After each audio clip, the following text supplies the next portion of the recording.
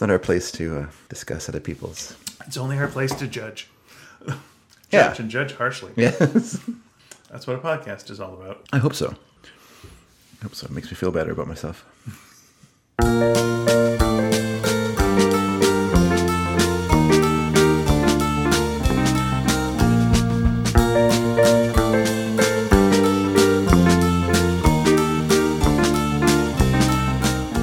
Hi, everybody. Welcome to Sneaky Dragon. It is episode... Hold it, don't tell me. 564. Don't tell me. It's Wow. 564. When we Don't tell get me. older, doing a cast, many podcasts from now. Yeah. And the guy that wrote that is 16 years older than 64. He's made it. Well, that's good. Yeah, back then, 64 was as old as you got. And then they would do a thing they called in England carousel, where they would take you to a carousel and spin it really quickly till you flew off. And that's how they sent all the elderly people into the Thames. And then that's how they got rid of them. That's how they got rid of it. That's what they called rationing. Okay. It was rationing of the elderly. I didn't know what it meant. Yeah. Yeah.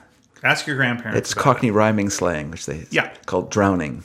Yeah. This is what they... Yeah, they say red nosing it. Red nosing it, clowning, drowning. I see what you're saying. It. And that's why they have Red Nose Day for the children's charity. Yes, of the orphans. Because it's the opposite of... Yeah, it's the orphans of the people that got drowned. But also it's the opposite of the elderly as children. Oh, okay, I see. Yeah, they like opposites. They celebrate. It's all about opposites. Yeah. Nice, I like because that. right now they have a king, which is the opposite of a queen, which they had before, because they like opposites. Sure. And everyone knows the king is less powerful than the queen. Except in cards. He can only go one square at a time. Yeah, he's really lame in chess, but he's better in poker. I guess, that's true. Which is interesting. Like, it feels like But when they were making... he's not as good as an ace. Right, in the hole. In the sleeve. Yeah, up the sleeve, in the hole, wherever you want to keep your cards. Sundance. It feels like when they were inventing chess, they were more scared of the queen. And they were like, let's make the queen really powerful. And they did that. But then when they were inventing cards, like poker, they went like, we're more scared of the king. Let's make them more powerful. And then they were, scared of the jack. Which we've since gotten rid of because there's no jacks anymore in royalty. Yeah, because cards are about status and chess is about power. Oh. And so the queen is, obviously the power behind the throne, recognized as like being the person with the king's ear and probably with the most power. And in cards, it's a status. It's just a state of who has a better, who is higher in status in quotation marks. Right. But really, we know who the power is in that situation. Right, and chess is also now about anal beads. Chess is about anal beads? Have you heard about this? I have not read 50 Shades of Grey. No. This is a news story that was a big deal. Okay. It was like a major chess tournament, and one of the players was accused of having anal beads that were giving him Morse code signals.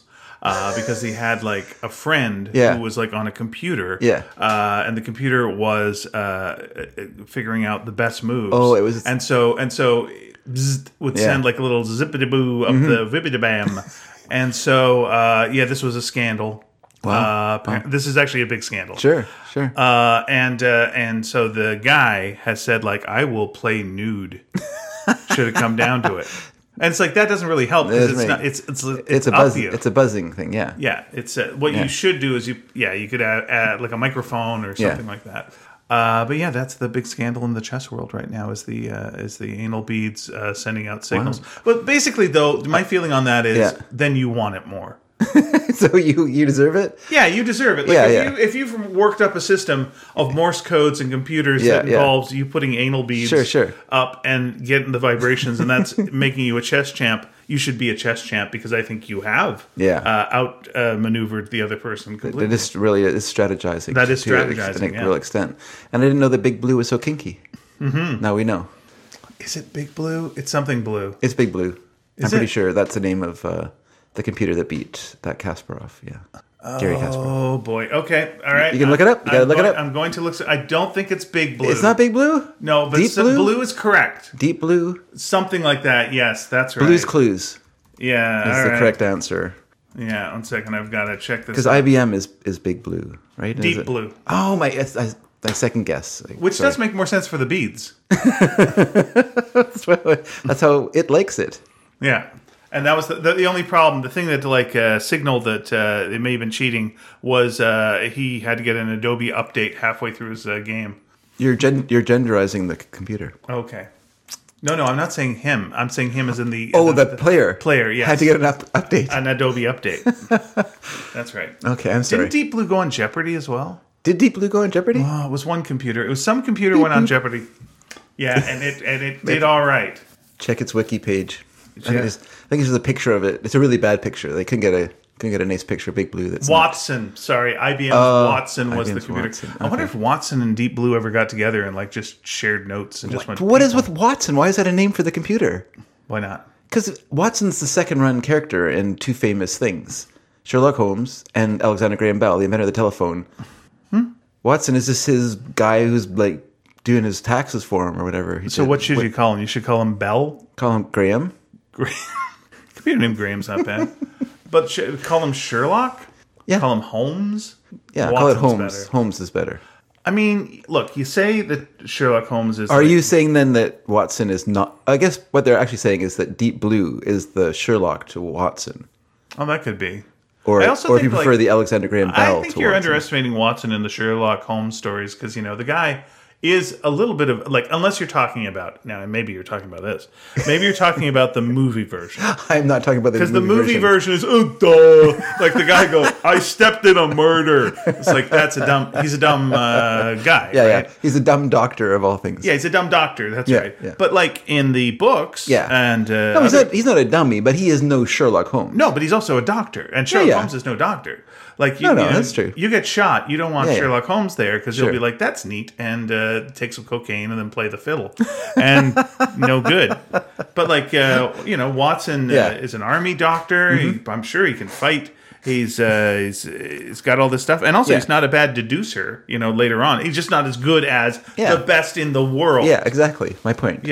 You're best friends with Michael Phelps, and you're an amazing swimmer. Yeah. But you're next to Michael Phelps. That's right. So if you invented a great swimming machine, you call it the Phelps. You don't call it the Watson, his friend, who's also a good swimmer. Right. I guess I'm used to in Canada, we'd always have the silver medalists and whatever do ads for McCain products.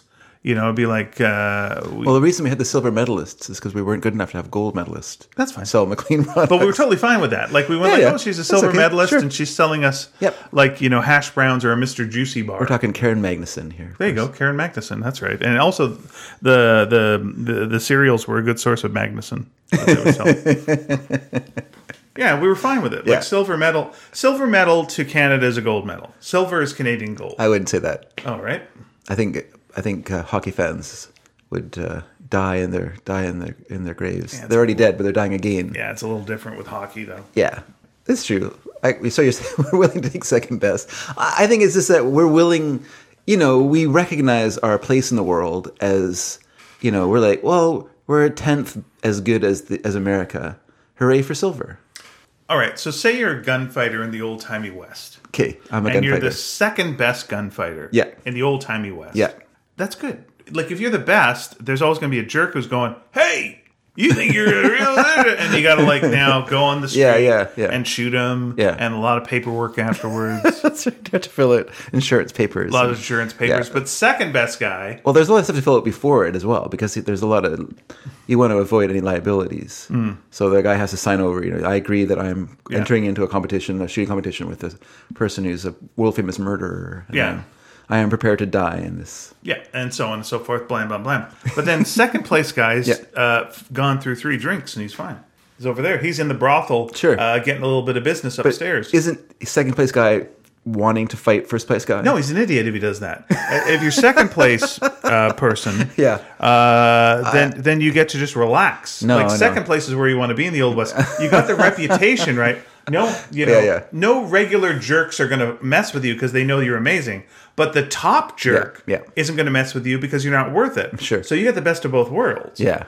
I mean, I agree with you, but I'm not very competitive. Whereas I think a person who would be so competitive that he's willing to die to prove how good he is not going to want to just sit around and happy with second best. And then if you do win, if you are the guy that wins, it's I beat the best. It's a big headache. Yeah, right. Then you're the one who has the jerks now around them. Yeah, sure.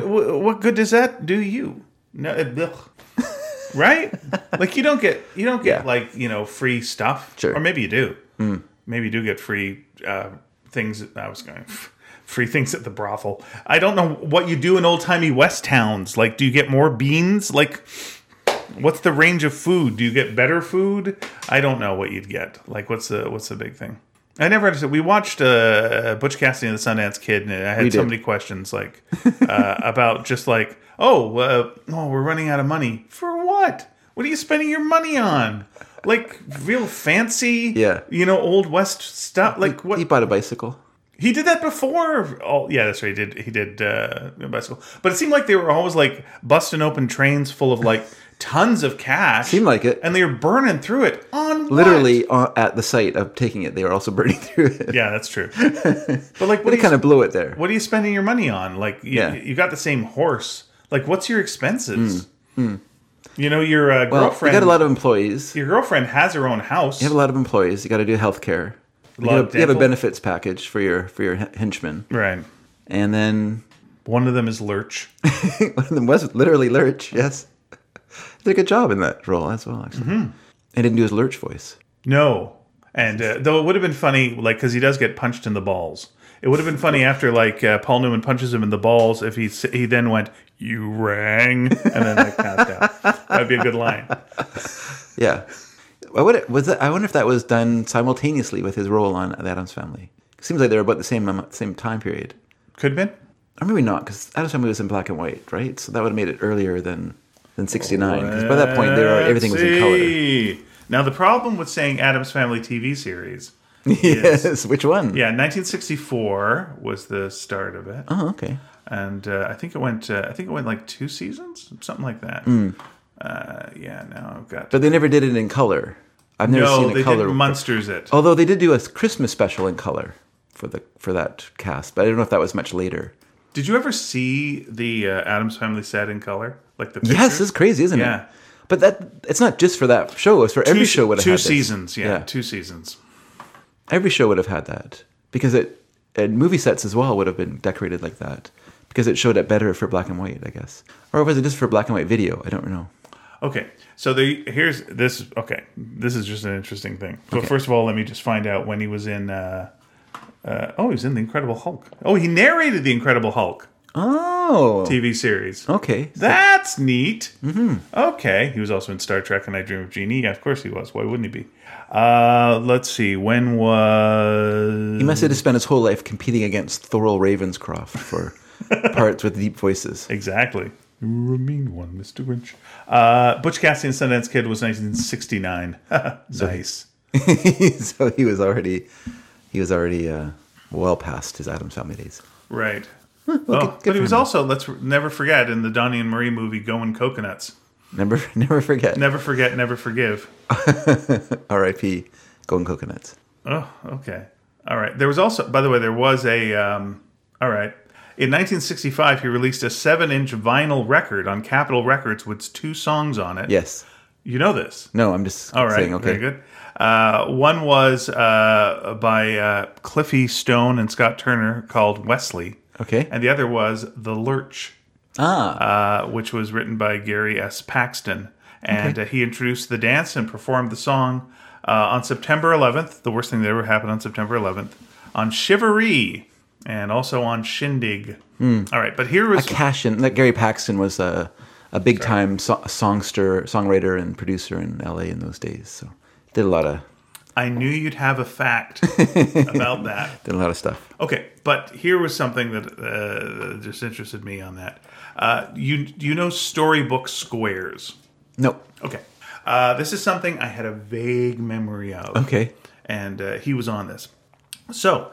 they wanted to do a version of Hollywood Squares that wasn't a bunch of sexy, risque jokes because kids liked Hollywood Squares because it was tic-tac-toe. Yeah. So in 1976... we also liked the sexy, risque jokes. Yeah, they did. Yeah, I was down with that. I'm not going to say they. Me. I did. Very good. So it was the same setup as Hollywood Squares, but it was called Storybook Squares. Okay. And it was storybook characters. And so it was famous actors okay. playing these characters, including the fellow who played Lurch. Yeah. And he was Tarzan. And he had, and so Okay. he was there, you know, with the He was Tarzan he was gear. broad chested and big guy. Yeah, and he would do it with a cheetah, the chimp. Okay. So yeah, the two of them would answer questions. The original cheetah. At this point, he was in a wheelchair. Was he solving mysteries? Yes, he was That's cheetah, Ironside. cheetah wolf. Yeah. So you Oh, got Ironside. Yes, he was in a. I was thinking Nero Wolf, but he was in a wheelchair. I don't think. Okay, so here we go. Here are the panelists. I'm gonna let you know the panelists. Okay. Okay. Oh, here was one that was interesting. So they're not all like storybook characters. They're not all storybook characters. So some of them They're are. all fictional characters. I see.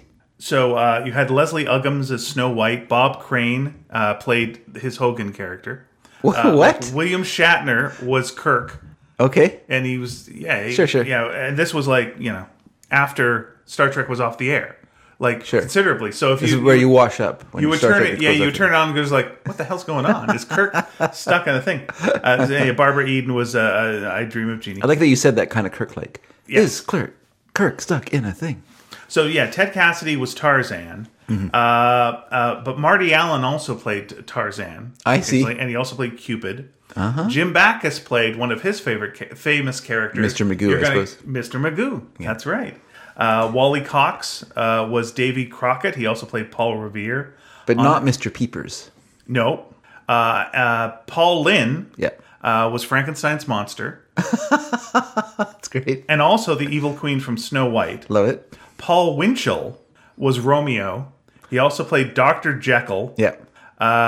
With Jerry Mahoney as Mr. Hyde. So occasionally would change into Mr. Hyde, during the questions. Rosemarie was Annie Oakley and Pocahontas. Oh. And Roy Rogers and Dale Evans were there as Roy Rogers and Dale Evans. Oh, and you would like this. Okay. Soupy Sales, well, he was Henry VIII. That's fine. Fine. Sure. But also Thomas Edison. He was an inventor. Oh, wait, you like Bell. You were like Alexander Graham Bell. Anyway, It's not that I like him. I just you seem to really don't like understand. him. Understand all really this, like that all the celebration of his aide de camp. Yeah, that is so Watson. weird. Oh, Vincent Price was Captain Hook. Mm-hmm. Rip Taylor was General Custer. Valerie Bertinelli was Little Miss Muffet. Big Bird was there. Okay. Jesus Christ, this sounds Who like did a Big good Bird show. play? Big Bird? Yeah. Bluebird of Happiness. Oh, nice. No, he just played Big Bird. The Yellow Bird of Happiness. Milton Berle was Old Mother Hubbard. Mm-hmm. Yeah. Artie Johnson was Beethoven. John Biner was Long John Silver. Roddy McDowell was, here, yeah, you'd like this, Sherlock Holmes. Your favorite, Sherlock Holmes. It's not my favorite. It's just... Okay. Also Pinocchio. And Charo, very nice. So Charo was Lady Godiva. Oh. Yeah, there's something for the kids. This is a kid's show, right? That's right. Kid show. For the kids. You want Dad to watch it too. Yeah, Dad is watching the show. And so it all looked like medieval style. And yeah. That's fun. This is the show. That's fun. And not a single double entendre in the entire show. Well, they did I'm two sure. versions. Okay, this makes sense. Okay. Because they did 16 episodes in 1969. Okay. Nice. Yeah. And then 30 episodes from 1976 to 1977. And that's the one I remember. Yeah, Staying yeah. homesick from school and watching this and going, what? What madness is this? Yeah. Why- Hey, there's why would they invent Hogan, VCRs? That kid's character we all like. That Yeah, guy yeah. from the Nazi camp. Yeah. That's interesting. I wonder if he's got problems with Artie Johnson over there, because he did play a German soldier, but he's not playing it today, so Yeah, that's fine. That's fine. He seemed to get along all right with Schultz anyway. He did. What do you think happened to Schultz and Klink after the war? Nuremberg. Yeah, so what happens to them? I don't know. I guess they went to jail. Yeah, I guess it's jail. Well, not Schultz, though, because he's like just a sergeant. He couldn't have done nothing, right? Just taking orders. I think so. Yeah, I don't I think. don't think that was. I think. I don't think that was a. I don't think that was a. Well, you didn't arrest everybody. Like you No, didn't, you're right. You're right. Yeah, I think Just the stand. I think the low level, Yeah. people get a slap on the wrist and oh, that's terrible what you did. Yeah. We're going to make a sitcom out of it. No. Yeah. Well, we'll make a Billy Wilder movie first. That'll be really good, and then we'll make a sitcom out of it. Yeah. No. That is so strange that when you've seen Hogan's Heroes first, seeing Stalag 13 is very odd. 17, I think. 17. Is it? Was Stalag 13 It's getting the older Hogan's every year. Heroes? What's that, sorry? Was Stalag 13 the Hogan's Heroes? I'm not sure what I was wondering that myself. What Stalag they are in, Wow. but I'm pretty sure the film is Stalag 17 with William Holden. Stalag 13 and Hogan's Heroes. That's funnier because it's an unlucky number. Yeah. Oh, it's much funnier. That's what one of the guys said during the pitch meeting. How many seasons did Hogan's Heroes run? 6. I was going to guess 5. There Would have we been go. wrong. Oh, that's interesting. Yeah. So Storybook Squares exists in a world where, Hogan exists. Genie from My Dream of Genie exists, and Captain Kirk exists, and they could theoretically cross over with each other. Oh yeah, so Star Trek could meet Little Miss Muffet, I guess. Yeah, finally. We're waiting for the kiss between Kirk and Little Miss Muffet. How old do you think Miss? I don't know. She's little. We're not saying young. Yeah, but she's a miss. Well, I guess that could be a young girl too. I don't know. I feel like she's underage. She's a well, okay. Just leave it. I'll have my own little things, I guess. Could we go with a Bo Peep? I think Bo Peep. Wait, no. I don't know. They followed her to school one day. She's going to school. To hell with that. No dice there. Oh, who's an of age woman for Kirk from the fairy? I guess we'll have to settle for him making out with old Mother Hubbard, I guess. Well, look, man. You're saying old Mother Hubbard. Yeah. But she is definitely child rearing age. Why? Because she's a mother. Well, yeah, but she's an old mother. Oh, you're talking old mother. I'm sorry. I was thinking of the one who lives in a shoe. Oh, okay. Who's that? Probably it rhymes with shoe. I think she's also an old woman, though. There was an old woman who lived in a shoe. She had so many. There was an old woman who lived in a shoe. She had so many children. She didn't know what to do. Well, so she's not an old woman because she's of childbearing age. Well, no, because she has children. She's a child kidnapper, and she keeps them in a shoe. Oh. Mm-hmm. It's a more horrible story than you know. Oh my gosh. Yeah. She had aglet issues. And I think she hit the kids too. Did she? I think so, because that's how it goes, right? I don't know. I can't remember. There was an old woman who lived in a shoe. She had so many children. She didn't know what to do. She gave them some broth without any bread, and spanked then them all whipped them soundly and sent them to bed. Yeah. So they had beds. I noticed spank them all soundly and send them to bed. But okay. Or whip them all soundly. Sure, whatever you like. Yeah. I'm not judging. Or murdered them all, then threw them in the bog. Wait, no, that's a darker version. So is the shoe in that story a regular size shoe? And the whole thing is like, the 4 Welshmen and we all lived in a shoe? Or like that's the thing, how poor they were? Or was it a gigantic shoe from a giant? Well, the way I've seen it portrayed is as a giant shoe. I know that's how we've seen it. I feel like it's just pure nonsense. It doesn't make any sense. It's just a bunch of rhymes put together to amuse children. And she also teaches them about fire safety if you're Canadian, I think. What, really? Yeah. Right. There was an old woman who lived in a shoe. Yeah. When a fire broke out, she knew what to do. Oh, and that was like a series of commercials on CBC. Oh. Yeah. You've never seen the old woman who lives in a shoe? No, I have not seen this fire prepared old woman. All right. We're gonna be sending you that file and whatnot. It's good that she had like a fire exit in her shoe, planning ahead. Yeah. She probably lost some people before. For that, or in case of bunions, you could just open it up and... Maybe she lived in the same country as the giant from Jack and the Beanstalk. Oh, yeah. She found the shoe after he fell, and it bounced off his foot, I guess, and the giant, when he fell. And then she repurposed it, like people do with containers nowadays, into a house. Mm-hmm. And she was on a TV show called Shoe Homes. Okay. It's a reality show. Yeah. That details people who live around the world in different kind of shoes. Right. It's obviously a Dutch person who lives in a giant wooden clog, and a person from the Middle East who lives in like one of those kind of, or Turkish, Turkey, they live in a Turkish slipper. I thought you were going to say it was like one of these things where it's the couples are looking for a place. Yeah. And like this, she's looking for like an open-toed concept. They have to choose between 3 different shoes. That's right. And it's like, I told them I only want to pay, $500,000, but I need it to be near the school. Yeah, it's got to be close to work. Yeah. I'm sorry, I got a knock, so I'm going to be right back. Sure.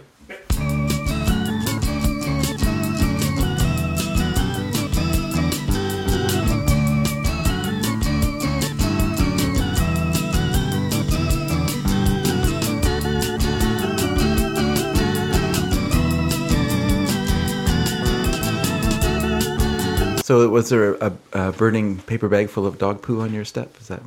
Oh yeah. Okay, But I leave one out there for just because of the holidays. Yeah. You got to get ready. First, you do that before you leave out the jack-o'-lantern. Sure. Yeah. It's a well-known Halloween tradition. Okay, I've sent you the 1970s Canadian Fire Prevention PSA. Oh, thank you. About the old woman who lives in a shoe. Done and done. Thanks. 1970s one. Yeah. How have you been, Dave? How's it going? Well, I feel like how have you been is Oh, more the okay, all question than how I've been. I was trying to do a smoother segue into that, but yeah. Okay, so oh boy, it feels weird because okay, so you're hearing my burst of is that kind of manic energy, and it could be because the last couple of days have been pretty hard. But I will preface by saying things are looking okay now. Okay. Whereas my mother-in-law ended up in the hospital. Yeah. She collapsed. We're very worried about her. Looked like it could have been very, very bad. Mm-hmm. And it was quite a long time before we knew anything. And she seems to be doing quite a bit better now. Good. She's awake. She's herself. They're running some more tests. Mm-hmm. There were some breathing issues. But she seems to be doing better now. But it was just overwhelming. Just overwhelming. Yeah. So it's been a couple of days spent. It was 1 day spent in emergency, 1 day spent at the ICU, and now while we're recording this, my sister-in-law and my wife are off visiting her, off to visit her. I don't want to say too much about her private medical things, because I don't think that's appropriate. Yeah. But I can say it's just been quite. It's been really hard. It's been really of course. hard the last couple of days. It is. Yeah.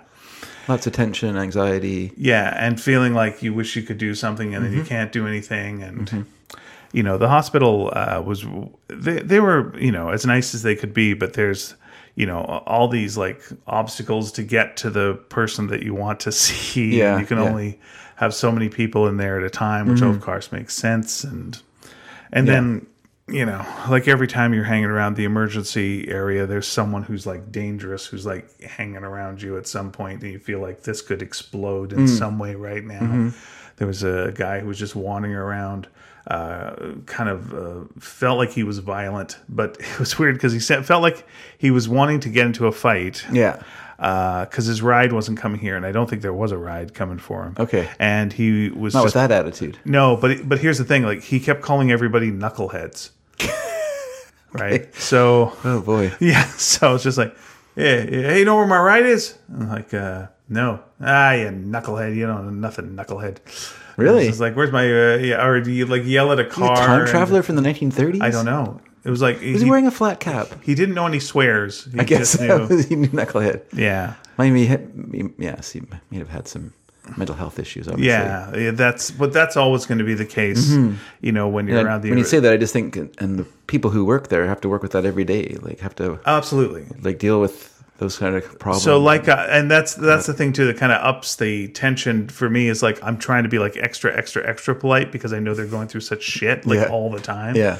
So, you never want to look like you've got any kind of problem, but at some point you've got to kind of push and go can we please go and see her? Or can we please do this? And it's a situation where we got the news broken to us by a family member who it's not an exaggerator, but is likes to dramatize. Maybe there's a bit of everything is the worst. We have had other family members who I think she had completely written off and let us know that there's no hope, and then they're still fine. Now, years later, they're fine. So yeah, we got kind of the news from her, and that was chilling. And you go into this mode of it feels like for me, you go into this mode of you actually don't feel stuff, you don't feel grief or rage or fear. You just feel cold and neutral and get shit done. Yeah. It's just this feel things later. Cold, go. And so it was just gathering everyone up and getting over there and doing everything that we could. And it is such a weird thing when you see someone who's unconscious and with the tubes and everything. Yeah, it's really, really hard. And again, that you want to do stuff and you can't do anything. And you've got to just trust in people And there was just like so many questions that were being asked that we had no idea what the answers were. Just like, what's your doctor's name? Yeah. I don't know what my mother-in-law's doctor's name is. I have no idea. And it was like, okay, so, go to her house and look, see, had she got any prescriptions? Because it would be on there. We're just solving all these mysteries as we were going along. Those are good tips, actually. Like, like I have elderly parents, and those are good things. Like, you're right. I don't know those. I don't know the answers to that. Like, I don't think they have a family physician because our family doctor retired, like, years ago. What's the thing? Like, she has told us, things that doctors that she's gone to, but she didn't obviously say the name of the doctors. Yeah. And I got no idea what medicine she's on, and neither does my wife or is it my sister-in-law. She does live with, my aunt-in-law, so we were able to like get her to gather things and bring the supplements and whatnot. But yeah, she wasn't on file. With a lot of things that we thought she would be. Yeah. So it was a lot of mystery solving. But then, she woke up.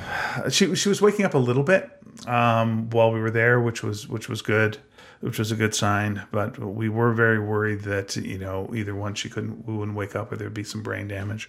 And so far, so good. With all that, she seems to be herself. And it was nice yesterday. I wasn't allowed to see her because you're only allowed 2 people in the ICU a day, and so that'd be like a day, yeah. Wow. Okay. Yeah, they allowed my aunt-in-law in as well because she was bringing in the supplements and whatnot, so she had stuff that needed to be brought in. Yeah, but it would have been pushing it for me to go in as well. Sure. Yeah. Basically, for the visiting hours, the visiting hours are about 3 hours long, and it's only 2 people a day. Yeah. So. And my dad was in ICU at VGH and similar restrictions on visiting, but I don't remember being like limiting. I don't remember limiting how many, like how you have. Like it was like basically one visitor at a time when my dad was there. Yeah. And you can kind of understand when you actually go in because it's not a big area, the ICU. Like you kind of picture it being like this big thing, but it's actually quite compact with a lot of beds and everything's very close together, and you can kind of think, well, like they don't really want you like sitting in a chair by the bed because they're under like they have like each nurse has like 3 patients, so they're like going in between and doing a lot of stuff with them, and so I think I can see why they want to limit and also limit introduction of contaminants and stuff like that into there as well.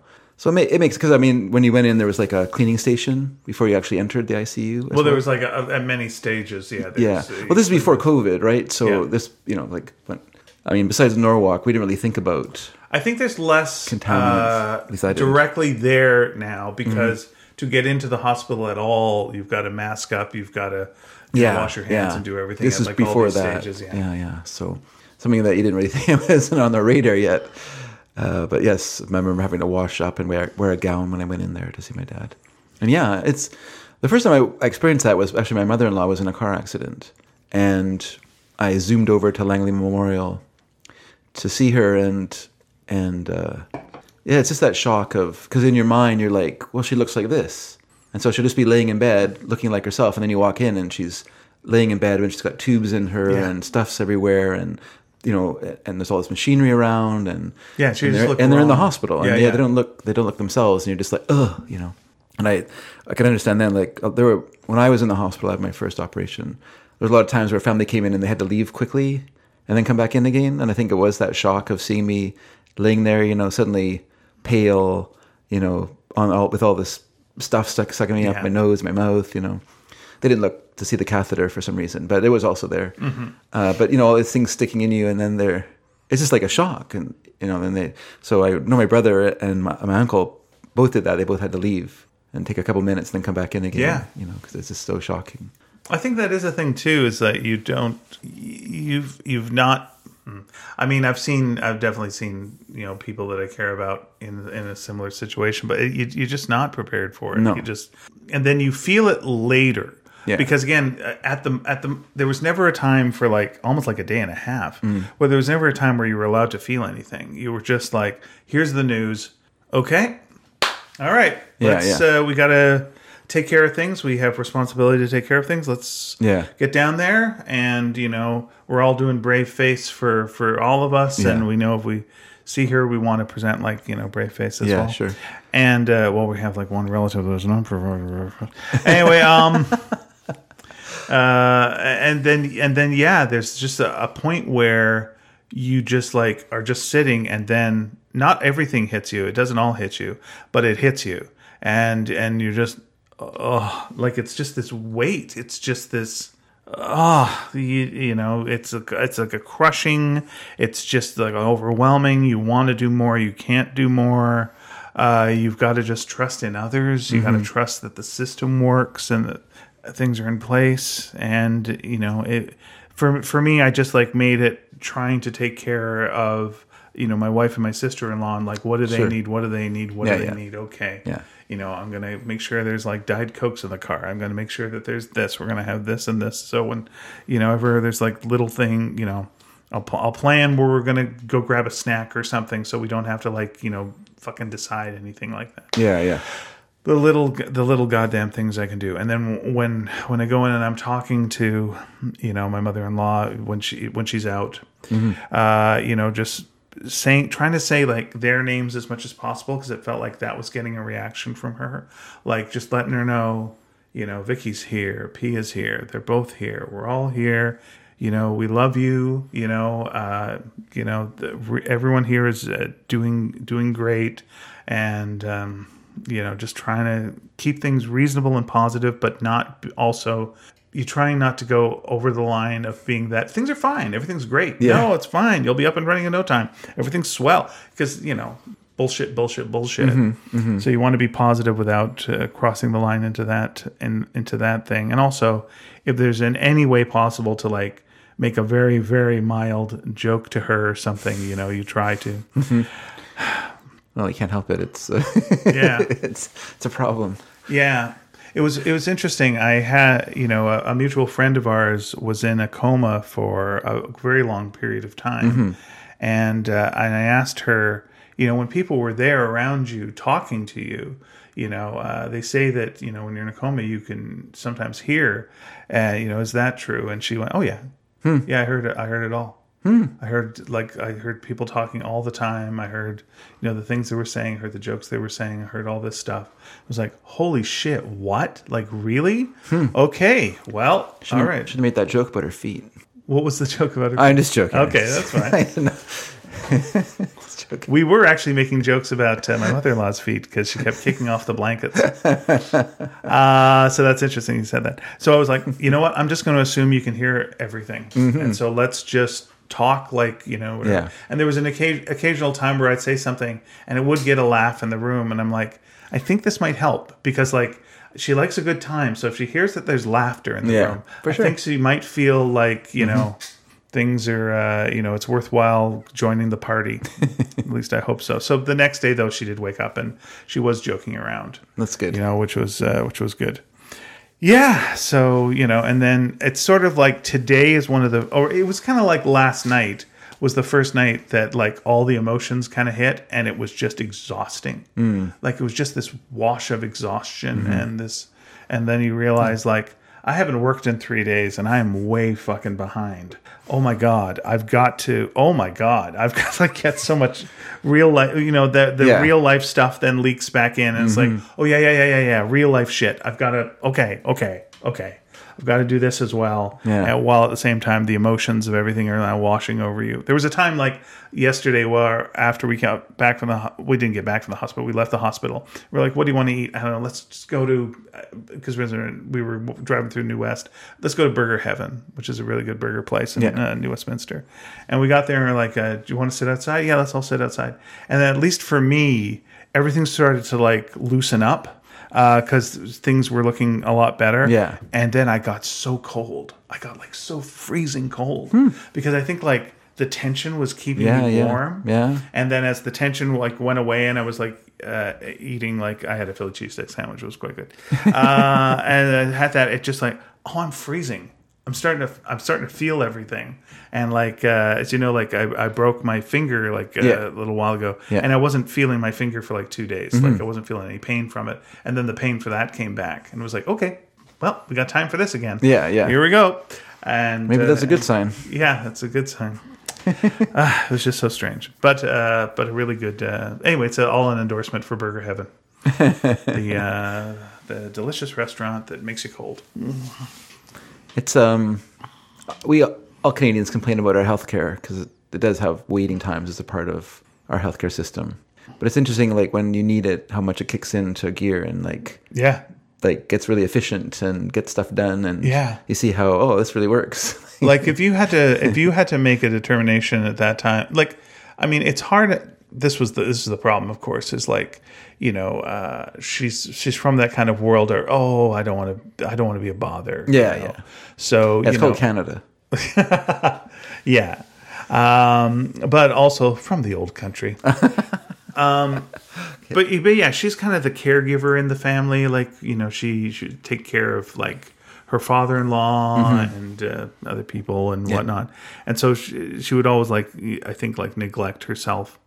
But it's so hard to go see a doctor. Yeah. You're short of breath. Go see a doctor. And this was what my aunt-in-law was trying to get her to do. And she's like, later, I'll see next week. We're going to this. And then finally she dragged her to, you know, urgent care, which is why she ended up, you know, in emergency. Thank God. Yeah. It's good she got dragged there. Like it's terrible to have the passing out, but like of all the places to pass out, in emergency is exactly where you want it. Yeah. And also gets you service right away. You don't have to wait anymore. Yeah. That's what I always say, like it. Yeah, whenever we're complaining about something, like if we're in emergency and it's like this incredibly long wait, it's like, good. Like I had a 6-hour wait in emergency. Good, because you don't want the other thing, which is, so anyway, this is what's going on. Right away, sir. Right away, sir, yes. You don't want that means it's not a great day. Yeah, like when Mary fell and hurt her head when she was little. When you went there, go there with a child with bleeding from your ear. They go right in there, right into. They don't have to wait at all. Get a neck brace on them and off to X-ray, and no waiting. Yeah, but you know what? I would prefer not to experience any of that. Oh, absolutely. But yeah, at the emergency, it's like the emergency at Surrey Memorial is like right next to the pediatric emergency, door to door is like right next to each other. Okay. So it's tough. Like I was sitting outside because there wasn't a lot of space inside, and I didn't want to take seats away from anyone that needed one. Yeah. So I was sitting outside. So it meant you saw like a lot of kids going into emergency. Oh my God, that's hard on your heart. That's just so hard on you. You just want to just make sure everyone's okay. Yeah. I didn't know they had a pediatric emergency. That's new, I guess, to me. I don't want to get too detailed, but I'm just curious because Surrey Memorial seems to have separated out into like various different buildings. Mm-hmm. So were you going to the original old Surrey Memorial? This is a good question because like both my grandfather and my father went to Surrey Memorial. Okay. So that's my memories of it. But the building that I was at was new to me. Okay, so that's like the new Jimmy Pattison Pavilion. I think so, yeah. Okay, which is apparently very nice. And oh yeah, it's brand new. So. Yeah, it's all very nice. It was very smart of him to make it for himself because when you're getting to the point where you need a hospital, name a ward after yourself, and guess who else gets in first? I believe that indicates that he put some money into it. Yeah, that's also. It's a good tax break. Yeah. There's also like a secret penthouse that's going to keep him alive forever at the top of it. That's fair. But alive forever in Surrey. So, there you go. You take the good, you take the bad, you take them both, and then you have limbo. You're in limbo. That's a weird thing. Every time I go to Surrey, it's all new, except for like one little hunk of something old. You're right. Yeah, because that happened to Lisa and I. We were in New West a little while ago watching David perform, and then I got kind of turned around when we were leaving, and I ended up crossing over the Patella Bridge into Surrey. And I was like, this is fine. We'll just go to Save-On up the hill and get some bread because we need to do some shopping. So we get up there and it's gone. It's closed. So you're like, F that. Now I guess we'll just keep driving and then we'll just go home. We were driving. Everything's different now. Yeah, we were driving through Surrey and It's like, if I'm remembering this right, and I probably am not, Yeah. this is where the comic book store that I used to work at was. Okay, yeah. And because what we have to, I'll know it if it's next to a Safeway. And it was like the remains of a Safeway. Yeah, the Safeway's gone gone now. Yeah, it's still standing there, but it's not right. there But anymore. like, it's like, oh, okay, that is the comic. All right, Yeah. so that's where the comic box was. That became the next door to that became a cult. Weird. Yeah, that was weird. Nexium. And then across the street from that was where we used to have like the dinners, the annual dinners for the youth bowling league. And you'd get the I beat my coach or the most improved bowler. The Italian restaurant across it. It wasn't an Italian restaurant. It was kind of a tropical okay. type of place. Oh. Yeah, it was like, I want to say it wasn't called Tropica because that's another restaurant. Yeah. It was like tropical something. Sure. And it was like, there's pineapple on everything. You're like, classy back then. And then, behind the comic box, I was like, okay, so there should be a Burger King here. And there was a Burger King, but it's split in two. It's split in two now, yeah. Now it's a Burger King and a Sushi King. Yeah. And you think, oh, Burger King has sushi now because it's King. No, they're just two unrelated businesses that are side by side that are both King. Yeah. It's like, nope, shouldn't do that. That's weird. Don't like that at all. Yeah. And then across from there is where it's the remains. It used to be like, all right, previously, last time I was there, it was a Christian bookstore. Okay. It's not a Christian bookstore. It's a bunch of other businesses. Yeah. But it used to be Sir Laugh-A-Lots. I remember Sir Laugh-A-Lots, yeah. Which was also called the Comedy Castle. Sure. But Sir Laugh-A-Lots is, of course, the name you got to remember. And that was the comedy club that Patton Oswalt said was the worst comedy club he'd ever performed in. Oh, wow. In his life. I've never been there because it was called Sir Laugh-A-Lot. That's why I never went there. It had the really nice thing of, at the end of the show, you had to shake hands with every audience member. Which, if you did a great job, was shitty because you couldn't leave on a high. If you did a shitty job, it was shitty because you had to shake hands with all these people who didn't think you were funny. Why was that a thing? What? Why was that a thing? Oh, I just thought it was good business, is what the boss thought. Okay, yeah. Oh, it's good. It's nice service. It's customer service here. Like they feel, it's a connection. No, they don't. No, we're done. No one wants that. Walk it out. Walk it out. And then that place closed down because they did a scam where they were trying to raise money for a woman who went missing. Okay. Like it was a real tragedy. Yeah. And they were raising money for the family, I believe, and then fucked off with the dough. Oh. And they also lied and said Robin Williams was going to come and perform at this big show, and he didn't. And I remember the cover of the Province that the next day was a dumpster that was in front of the Sir Laugh-A-Lots. Yeah. Or Comedy Castle, whatever it was called then, Yeah. and was saying, the search is on for these people that were like the people that ran the comedy club. And I remember looking at that and going look in the dumpster. They're in the dumpster. That's the only place they could be. Yeah. Have you looked? Look in the dumpster. I don't think they looked. Yeah. Anyway. But if you carried on a little bit farther, you would have come to Reminiscing Records, which is where I work. I brought that up to both of them. I was and weirdly, down from Reminiscing Records, there was a 7-Eleven for years and years, and now it's a ramen. Oh no, sorry, it's a faux shop. They do. Maybe it is ramen. And it's ramen. Yeah, sorry. And near that was It's Two Guys Reminiscing About Old Buildings in the Suburbs. Okay. Anyway, well, I think we're long past talking about my trauma for the last couple of days. Anyway, and then next to that was a Pizza Hut. Yeah. And that was known as the classy Pizza Hut.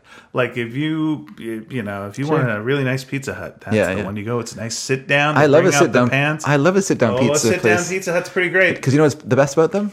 I love those cups they serve the soft drinks in. The red cups. It can be red or they can be this clear, but as long as they have that plastic with the weird texture on them. Yeah. That's just to me. That's just heaven. I was very tempted to buy some of those cups. Oh, that's very tempting. Right. Yeah, it's very, very tempting. Mm-hmm.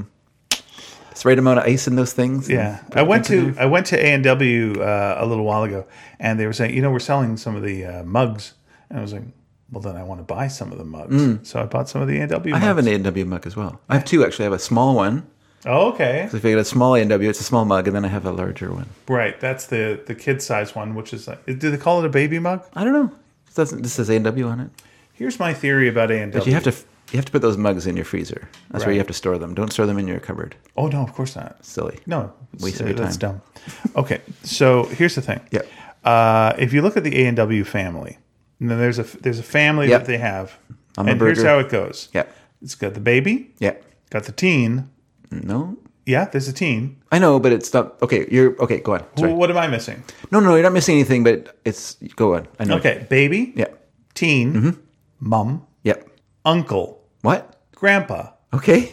Who's missing? Papa Dad. Burger. Yeah. Dad. So dad is missing. Dad is not part of the A&W family. Yeah. Something's happened. Oh, that's weird. Are you sure? Yes. Is that old or new? I don't know if it's New. Okay. So my theory is Sure. because it goes weird because it goes like baby, Yeah. teen, Yeah. and it's like, oh, something happened. This pregnancy wasn't planned. Like they thought that they were wrapped Yeah, up, they thought right? they were all were done. done, and probably mom and dad have broken up, and now we got uncle hanging around. Okay. And it feels like uncle is probably parent of baby, Okay. but we don't want to make a big fuss out of this kind of thing and just Sure, play sure. it freaking cool. Okay.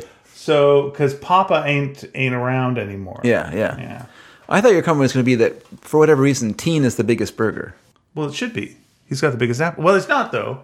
Uncle Burger is. Oh, is Uncle Burger very bigger than thick teen? patties. Yes. Oh, okay. I didn't realize that. Yeah. Now teen. I can like a see what teen you're burger saying myself. because teen has bacon on it. Yeah, you're right. Let me see. I'm a fan of the teen burger. Oh, of course. But here's the thing about A&W. You have to eat in the restaurant. Yeah. You can't take out because you get no ice in your drink. It's terrible. And I understand they want to the root beer is sacrosanct and cannot be diluted by water in the form of ice. But you know, Oh my God, yes. you got to put the right amount of ice in, folks, and then your ice doesn't melt. Yeah. That's the trick. I don't think anywhere else in the world understands that. Eve was complaining when she went on her trip to Europe when they went to England, and the kids would ask for ice in their drinks. They would get reactions from the waiters, kind of like, what? Like, why would you put ice into a? Because we want it cold for one thing, weirdo. Right. But also, and then they would just drop 2 or 3 pieces of ice into it, which of course promptly melt with no effect on the drink besides diluting it. Right. And then they're kind of like, food showed you it's useless.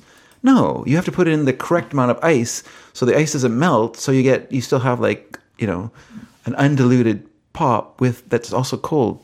Come on, world, figure it out. So the burger family. Yes, Okay. I'm pretty sure there's a Papa Burger now.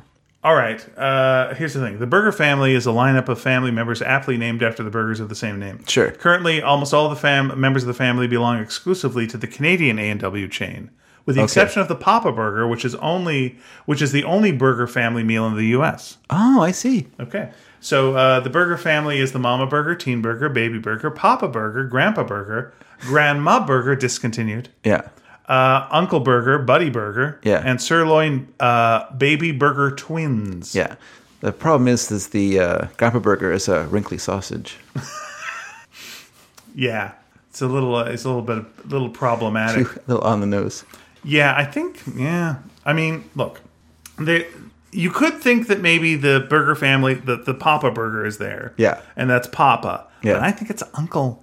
I think it's Uncle. I like that it turns out to be some licensing problem. Yeah.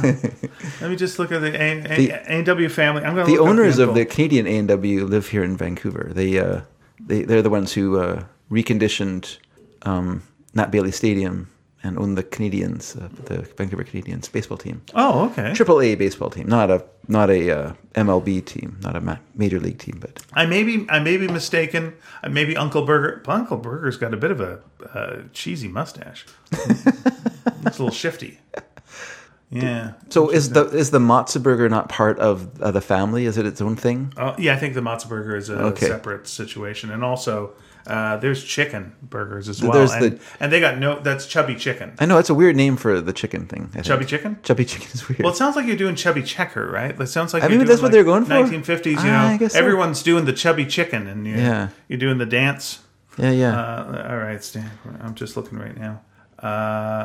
I'm curious right now about what. Oh, there we go. What does the A&W and A&W stand for? I don't know. Allen and Wright. Allen and Wright. I guess the people who originally started making that root beer. Sure. Langley had the last in Canada drive-in A&W, where the people would come out to your car and put the tray on the window, and you could eat in your car. Right. And get your greasy fingers all over the steering wheel when you. And that's off. allowed. That counts as like eating at the restaurant to you, because you're saying you got. Yeah. Okay. Yeah. They bring the mug to your car. That's okay then. Because you got to get the frosted mug, because they don't put, like I say, they don't put ice in your drink. So if you want like a cold root beer, they put the root beer into a mug from a freezer, and it gives you that.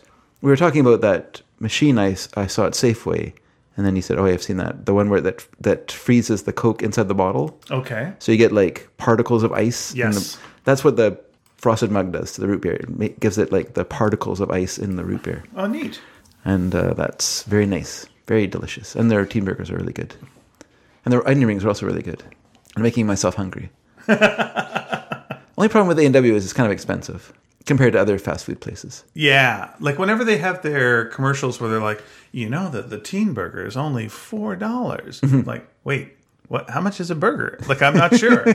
I don't know anymore. Like, that? Well, Big Macs are pretty expensive too. I just figure like it should be like we're really just like real at the edge of $10 for a combo. Like just $10. If it's more than that, that's way too much. About $12 for like a McDonald's one now.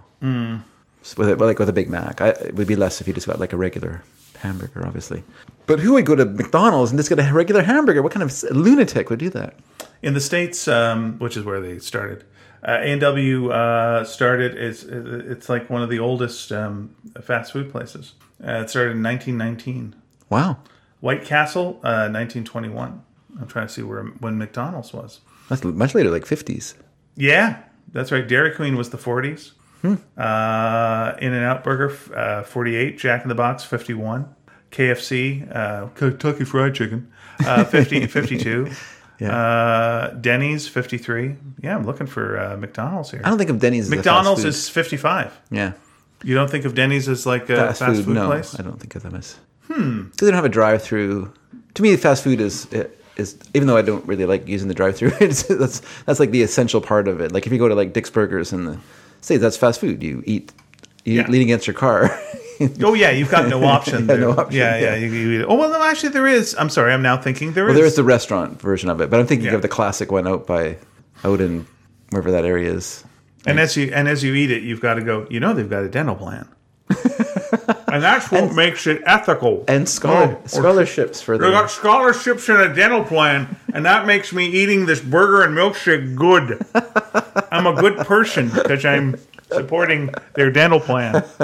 I don't think you're a bad person if you're eating a burger. They get braces because I'm having a milkshake. Pretty good. Nice. You're not supposed to assign guilt to food. That's not healthy eating. Yeah, that's true. That's true. By the way, how we were talking about like medical things and whatnot. This is basically how it actually is. Like when you're at during a crisis time. Yeah. It's like dealing with a crisis, absorbing the crisis, addressing the crisis, and then just we got a lot of time to kill. What's your favorite burger? And then just go off on some frickin' minutia because you need to take your brain somewhere else for a while. Yeah. And there you go. Yeah. And this was a good example of that. Yeah. Like, here's my issues with the Uncle Burger. He's clearly the father of the baby. Well, let me tell you my issues then. Please do. Oh, by the way, our computers are still out at work. Just yeah. Update. So I was talking about that last week. I shouldn't say this is all recording, by the way. I'm just going to Wait a second. That's a good point. Should I record this? Oh, boy. Otherwise, it's just therapy. Yeah. Then you have to pay me. The computers are still out. Although, to be fair, every branch has one working computer right now. And so they're having to use one computer. But it's a Commodore 64. It's right. Everybody's playing games on it. Boop, boop, boop, boop. Everyone has to do all the input orders, clearing orders, invoicing orders. Everything all has to be done on that computer, and it's not hooked up to the printer in the office. So they have to make an order, email it to themselves, open it up in their email, and then send it to the printer to print. It's really made things really efficient. So how long have you been without computers? This will be 2.5 weeks now. Jeez. Yeah, it's crazy. How long is it looking like it'll be? I don't know. It's I think I would guess another couple weeks before things are back to normal. Wow. It feels like living in the future. Everything would have been to the cloud, and then there is. a cloud, okay, cloud is fine. We have this essence of the cloud. Like, that's where all our information is. Like, Right. we haven't lost data. Right. What we've lost... What is actually broken? What we've lost is, like, the architecture of the system that controlled, like, the flow of information from, from server to computers. Why is it so complicated that it's taking 3 weeks? Because they have to... What do you do at this company? Like, right now, it sounds like a front. Like, it really does. Like, it feels like garage doors. You've got, orders. Someone actually... You process them, and then they go out, right? And it's like, well, we lost all this stuff. Mm-hmm. Like what? Nothing. Okay. Yeah, it sounds shifty. Our branch manager had to...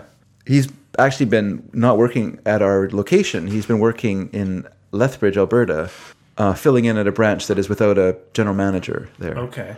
And so he's been kind of overseeing both locations, one remotely, one in place.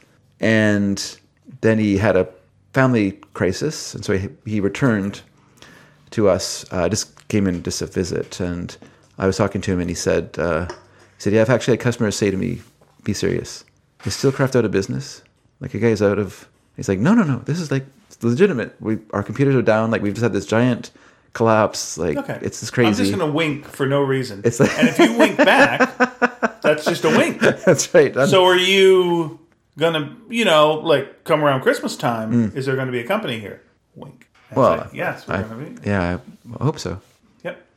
I mean, yeah, it's weird. Like, you start to feel that way yourself. You're like, what? How long can we, like, withstand as a company? How long can you withstand not having access to your customers?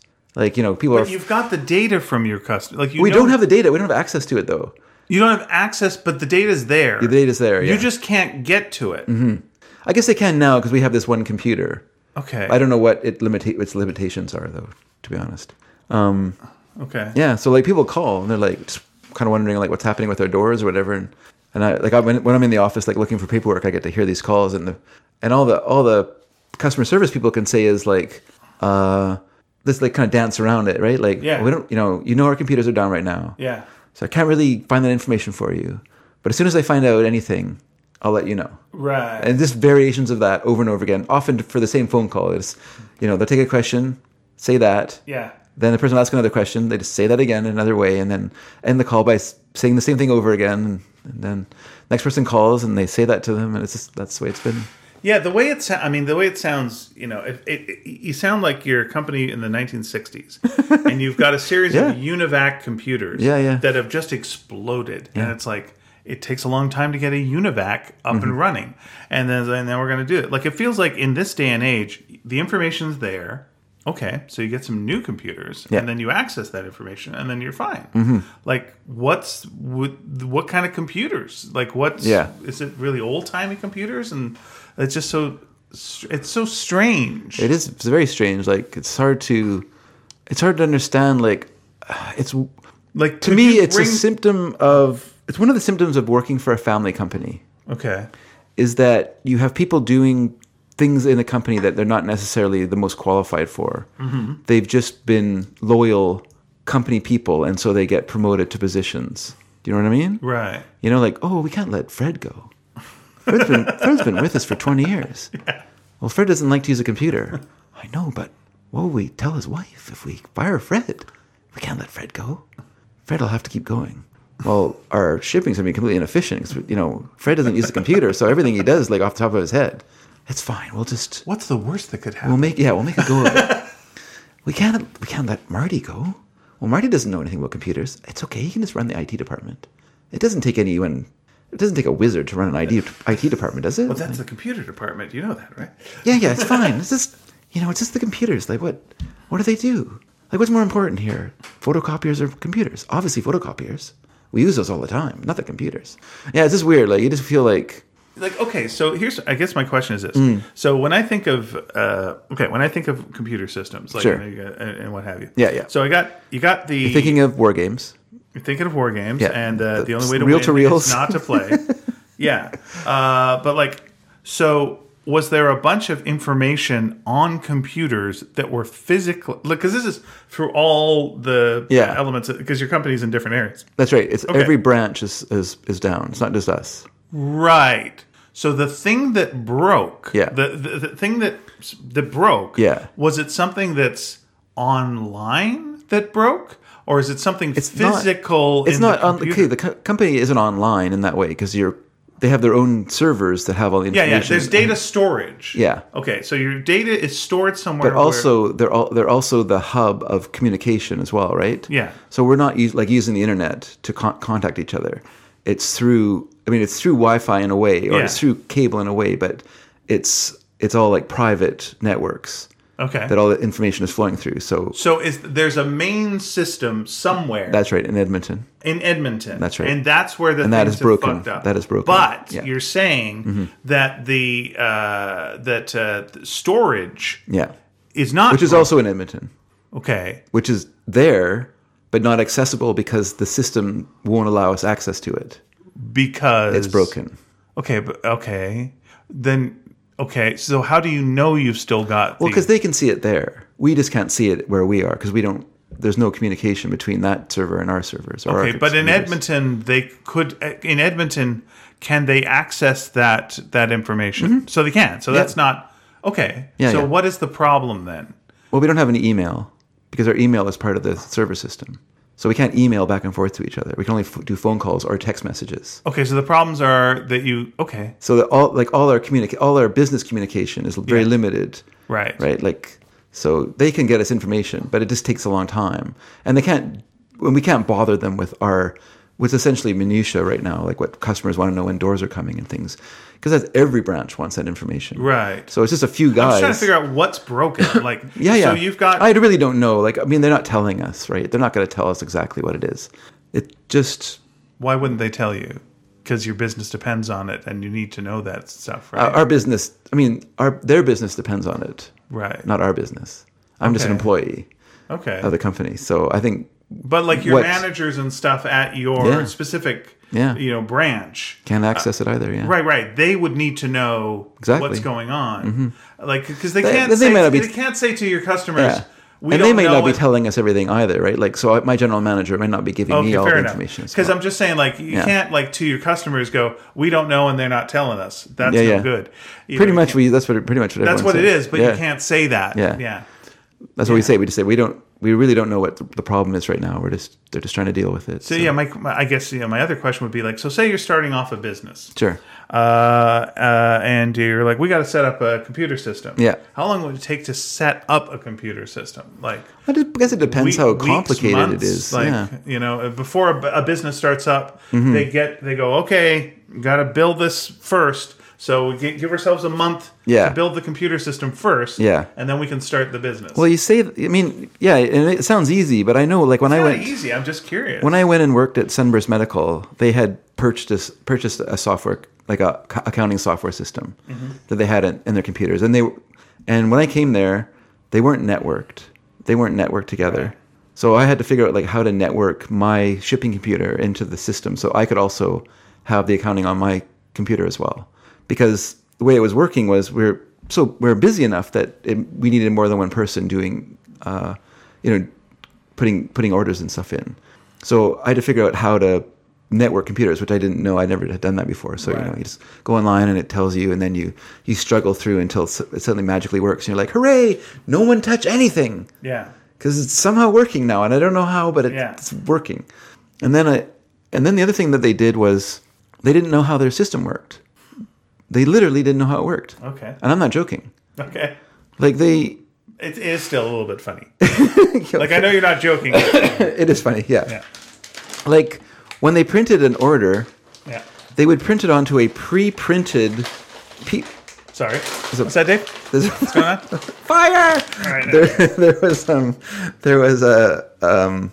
it had these big black blocks on it to block out where prices and stuff would be in the order.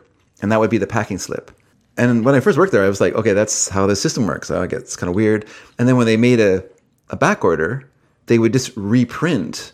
They would just make a new order with that back order information on it. And that would be the back order.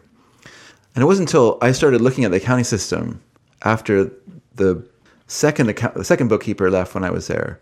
And then I had more access to it. And I was looking through it and I went like, oh my God, there's like 1 million back orders in the system because they didn't understand that when they made a back order on the order, it created its own back order in the system. Oh, wow. And then, but when they filled that back order, they filled it with a separate order. And so it just left all these orphan back orders sitting in the system. And so I had to go through and erase. It took me like a couple of weeks to do, because I would do it in shifts of, like half an hour at a time, and just went through erasing all of these orders. I'd had to open each one, delete it, open it, delete it, just do that over and over again. And, just, this is an example though of like how it works in a business. Like, like there's things that you focus on that are important. And then because you're always putting out fires in this one place. Meanwhile, there's other things that are also might be on fire, but you don't know it. And so I kind of wonder if they were overloading the system, they had all these branches, all running it. So it's this big giant thoroughfare of information going through this one system that over time is going to start to wear down. It's going to break down over time. No computer lasts forever. Mm-hmm. There's upgrades and stuff like that. And if you're pushing it, eventually your computer's going to crash. And so I just wonder if this system just became overloaded with information over time. We're just adding more and more people to it. Right. There's hundreds of CSR people in Edmonton. There's, in our place, we had about 7 different computers all working off of this system. And I imagine other branches would be the same, if not more. Right. And so there's a lot of people all draining this, and so I just wonder if at some point, while we're so busy dealing with, supply chain issues, COVID-related problems, constant shortages, trucking issues, trying to get the doors, resin issues, right. All these different things that keep coming up. You're putting off this other problems, that seem like it's working. Don't worry about it. This is not working. We need to fix this problem here. We need to get springs. We need this. We need that. We need what? It's all gone. Oh fuck. Right. So yeah, it's just it's a weird. It's just interesting, how it seems like that this doesn't happen more. Mm-hmm. If it happened to you guys, that more companies, either through by accident or through just corporate espionage, it feels like possible. If you can if I was a rival company to you, and I was able to do this and basically knock you guys out for a month, you know, I mean, we're still shipping and making. Sure. We're still working. It's just we're working in a very primitive way. Yeah. When a truck comes in, I'm manually recording everything that's on the truck. Right. And then I'm putting that paper in a pile with other ones I've already done. But if I was a shifty business person, and was wanting to, old timey days, mm-hmm. you'd have, maybe some fellas, who were legitimate businessmen who might, screw up something, or a truck then gets robbed or something. Sure. But if you can at this root level just really gum up the works. It's crazy. I'm surprised it doesn't happen more often. Yeah, and I mean, like I say, I feel like Steelcraft as a company is kind of in a halfway place. Yeah. It's halfway from being a mom and pop shop and becoming a legitimate company. And those are two different things. Having worked for a family business. Oh yeah. I understand same. How incompetencies get promoted because they're family, and how and building efficient structures in that is very difficult, Yeah. Well, this used to be, it's a very, very different business. But back when I used to be part of this improv company, I always said, this is a family business. This is what this is. It has both the benefits and the detriments, which is the benefits are you get people going above and beyond because they feel a sense of connection with the people involved. The negative is when things do go wrong, you take it personal because it is fucking personal. And it's that, but also a family business. And you're sloppy. You ignore the business part sometimes. That's it, and also it's families. And if you're an employee, you're not family. You're family to a degree, but you're never really family. So you will never. That's the opposite of Olive Garden. When you're here, you're not really family. You will always be second to the people, even if you're better than the people who are family. Yeah. You will never be promoted beyond those people, and that's another detriment. And it's a detriment to the business as well. Sure, because it's a family business, so they have to keep Ronnie working in sales. Although Ronnie wants to be a DJ and is totally uninterested in sales, and he spends all his time on his computer downloading songs. Well, you can't get a Ronnie. Yeah, that's the thing. You get there's a similar situation too, where like there's the family businesses and then there's the clubhouse businesses, and the clubhouse businesses are the ones that people get their friends involved, or at least people that then become their friends. Yeah. And yeah, you like hanging out with these people. Are they the best people for the job? Not necessarily. In fact, no, of course they're not. And how can you fire them? Because they're your friends. And this is your clubhouse, and then every .com business goes kaboom because you were having a good time, huh? Yeah, sure. It's like like I repeatedly say, is like once the foosball table's there, then you're fucked. You made it, and you're also fucked. Yeah, now you're fucked. No, we're having a great time. I know you are, but here's the thing. Yeah. Are you a business, or I mean, you can be a business that's fun to work at, but if it becomes a clubhouse business. That's funny, and that's something that my friend at work who's been officially promoted to being assistant warehouse manager, and is trying to take that seriously, was just bemoaning that. He said, we've become a clubhouse here. Yeah. We've become like a fun time for guys. And it says that's not what this place should be. Like when we were on the floor, or when we were on the floor, we were about work. We did our job. We had fun, but most importantly was to get the job done. But now you see like a lot of people just kind of hanging around just outside the doorway, having a good old yak, 4 or 5 guys standing talking. And you're like, you're not doing any work, guys. Like, I can't say anything. On a big picture scale, once upon a time, as in, I mean, like a generation before us. Yeah. Your parents, probably your father, more than likely. What do they do for a living? They do the same job their whole life. Yeah. And how about us? Probably maybe 5 jobs, maybe 6. That seems to me every 10 years I change jobs. Yeah, you're going to change jobs. So if you're going into this knowing this is not permanent. Then that affects your mindset to it. And it's like, well, I might as well enjoy it. Like is it paying me a lot of money, or okay? Then if it's not, then what do I care that I'm like I don't really making things better for the next generation and for the boss that doesn't know my name. Yeah. And who gives a fuck? Like then it is I'm gonna want that clubhouse relaxing. I'm not blaming them for feeling this way. I just know that my friend is blaming him. I mean, his feeling is like, one thing he said, I'm not going to be having lunch in the lunchroom anymore, which was always our kind of fun time. We'd do the box office game together and or watch YouTube videos or whatever. But he said, I can't do that anymore because I can't be, joking with a guy at one moment and then getting mad at him for having a cell phone on the floor and 20 minutes later. Like I just can't do those two things. Like, it doesn't work for me. So he said, I'm just going to be in the office from now on. I'm just going to have my lunches here. And he said, and things are going to change. We're not going to have a clubhouse here.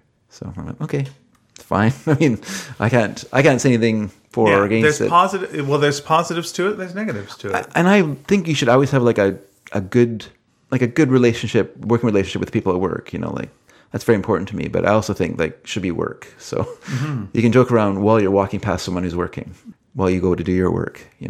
Say a couple of sentences or whatever. Make a little joke, or you can have a minute or so of talk, and then get back to work. Like you can't don't stand there for 5 minutes. That's you're asking for it, guys. Come on. Yeah, there's Get moving. Yeah, in my differentish world, when I am part of like a company that's like a theater company or whatnot. It feels like there's some people there for the comfort, and some people there for who have the ambition to move forward and go somewhere, and those are at conflict. And it's again, I really liked reading this Rick Mercer book, where the second that your comedy troupe starts, it's tick tick tick. Yeah, that's the start of the explosion. Sure. It's going to go off. And same thing with like any band, anything like an artistic endeavor. Yeah. with people, and as long as you kind of go into it knowing this is not forever. Yeah, it's hard to think that, of course. It's hard to think that, right? Yeah, for sure. But realistically, that is, I mean, you're probably not going into things realistically, because realistically, why are you in a band or a comedy troupe, you fool? But that really is what it is. Yeah. It's like these are going to explode. Especially, you think, well, what if we all really care? Then it'll explode sooner, because you can't care the same. Yeah. You can't care the same, and you can't care about the same things. Yeah, and if you do care the same, you're still going to have different opinions about things, and those are going to blow you up. Exactly, so, do as much as you can, and then move on to whatever the next thing is, and hopefully, don't have big hard feelings, at the end. Hopefully, try at least try your best.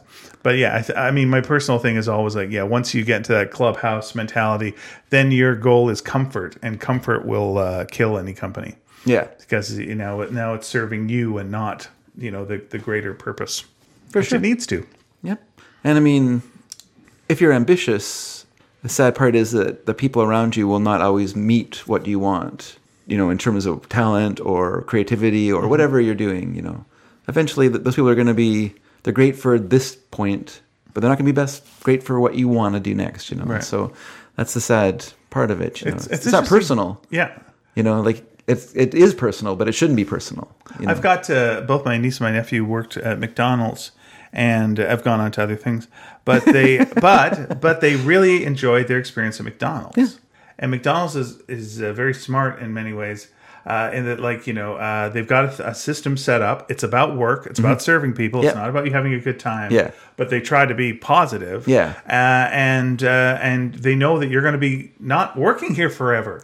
So it's like, this is a temporary job. Yeah. So you're in and you learn and you take those skills and you move on to whatever the next thing is. And that's okay. That's fine. I mean, well, that's my feeling about work. Of course, is that my feeling is it's the job sucks. If that's how you feel about it, sure, it sucks. But you're here, so you might as well enjoy it. It's not gonna go faster if you hate it. Right. Just do your job and at least have a smile, because then it'll suck more otherwise. Yeah, it's just like, what are you getting? Like moping around, kicking the warehouse cat. Like what's the point of that? What job do you think you've had that you enjoyed the most? Don't say being a dad. It's not a job. Probably Sunburst Medical would be the one I enjoyed the most. The one I got paid the least at. Yeah. But the one I enjoyed the most, just because it was such an independent job, especially by the end, when I was the only employee, and could pretty much just. I didn't write my hours or anything. I still worked like my 8-hour days or whatever. But and did you realize that at the time that it was a job you really enjoyed, or did you realize it retroactively? There were times that I complained about it. Of course, but no, I knew that. I mean, let's play the tape back. We've got we have like 800,000 hours of podcasting. I talked about talked about my job in the show in the past, particularly when my boss's wife came to the company, because she had a totally different view. She was from a corporate world, right? And so she had a totally different take on how a business runs, and that was difficult for me to deal with, because she came in and it was all about money. The original boss, it was never about money for him. It was about, like, the business was a family place. It was a place for his kids to work and find success.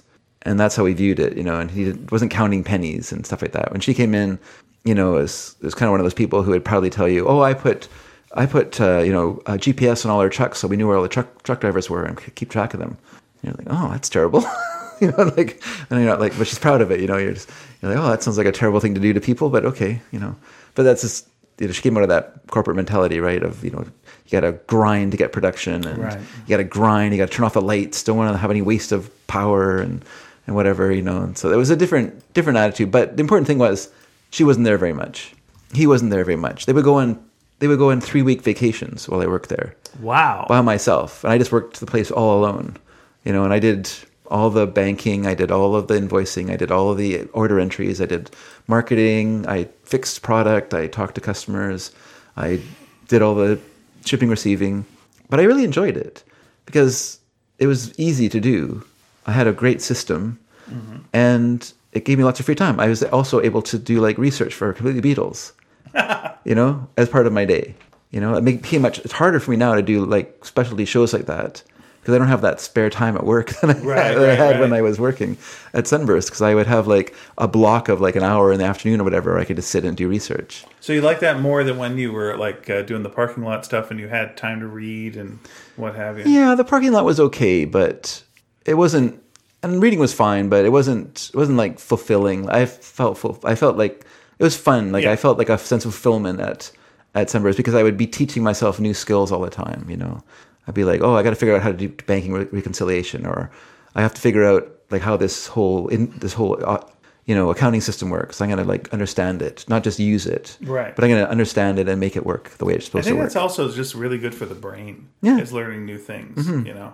Yeah, there's definitely something to that. That's a tough thing to do as you get older, is to constantly like be trying to learn new skills. Yeah, because for the most part, you just settle into your ways, and there you go. That's it. Yeah, and like when people left, to be like, oh, it's on me now to do things. So I would have to figure out like how to create the UPC codes on products for our products, and have to figure out how to use InDesign to design the boxes and stuff. And I mean, I use the templates of the stuff that had already been made by the guy who left.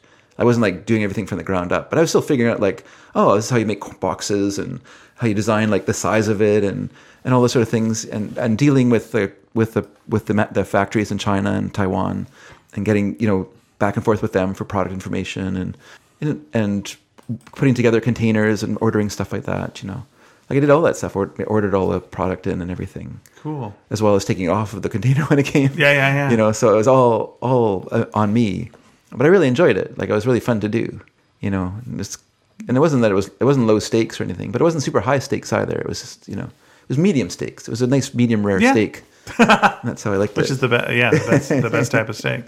I'm enjoying right now doing this kind of script doctoring thing for like plays and stuff. Yeah, it sounds really fun. Just kind of stumble bumped into it. Yeah. And I think it's because, among other things, like it is something new every time, and it's also something that the people involved give a damn about. And a lot of times when you're doing some work, it's like work that people don't give a damn about, but it's just work that you have to do. Yeah. And in this case, it's like, oh no, they really give a damn. Yeah, so, this is really important to them. Yeah. I got to look at this. I got to do my best to find connections and jokes and things that they have not seen. And then when you tell people something that they've done that they didn't realize they've done, that's a really neat thing to do. It's fun. Do you have to kind of negotiate some changes sometimes, though?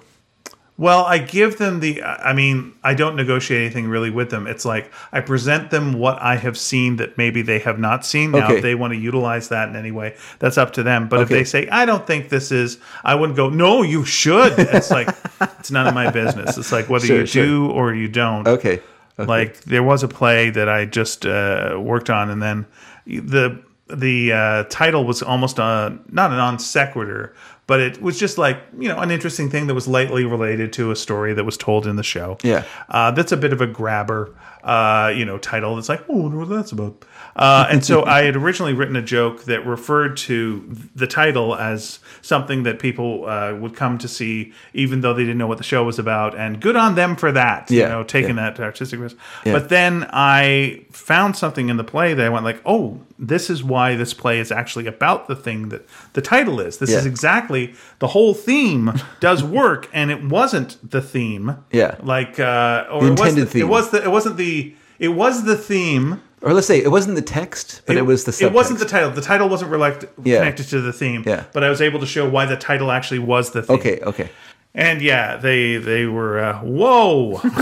It's like, now retroactively, every time you do this in the future, this will look like, well, clearly this was the theme the whole time. Yeah. But they have toured the country with this play already, and it was never, that connection was never made, and now it will be made in future plays. Yeah. And it'll look like this was always the case. And I love stuff like that, where like I'll come up with something that looked like it was always the case, but it wasn't always the case. Yeah. So that's nice. I'm doing a thing with clowns right now. So that's a bit of a challenge, but it's interesting putting my brain into a more physical form as well as verbal form, and connecting things in ways that I can see that they're. The only thing I didn't like was they really wanted to talk beforehand about it, and I was like, there's no reason to, just give me you've given me like a video of the play, and you've also given me the script. That's fine. And they were like, oh, we should probably talk to you for okay. And so we have like a conversation, like, but there was nothing to this conversation. I was like, I know that you would want to, but it was like, no, the whole point of all this is cut out all the stuff that is not necessary. Just like, send me the damn thing. I will turn it around in 2 days. I will get it back to you. I think you'll get more stuff than you expected. And that's the benefit. Yeah. Anything else, it's just businessy bullshit.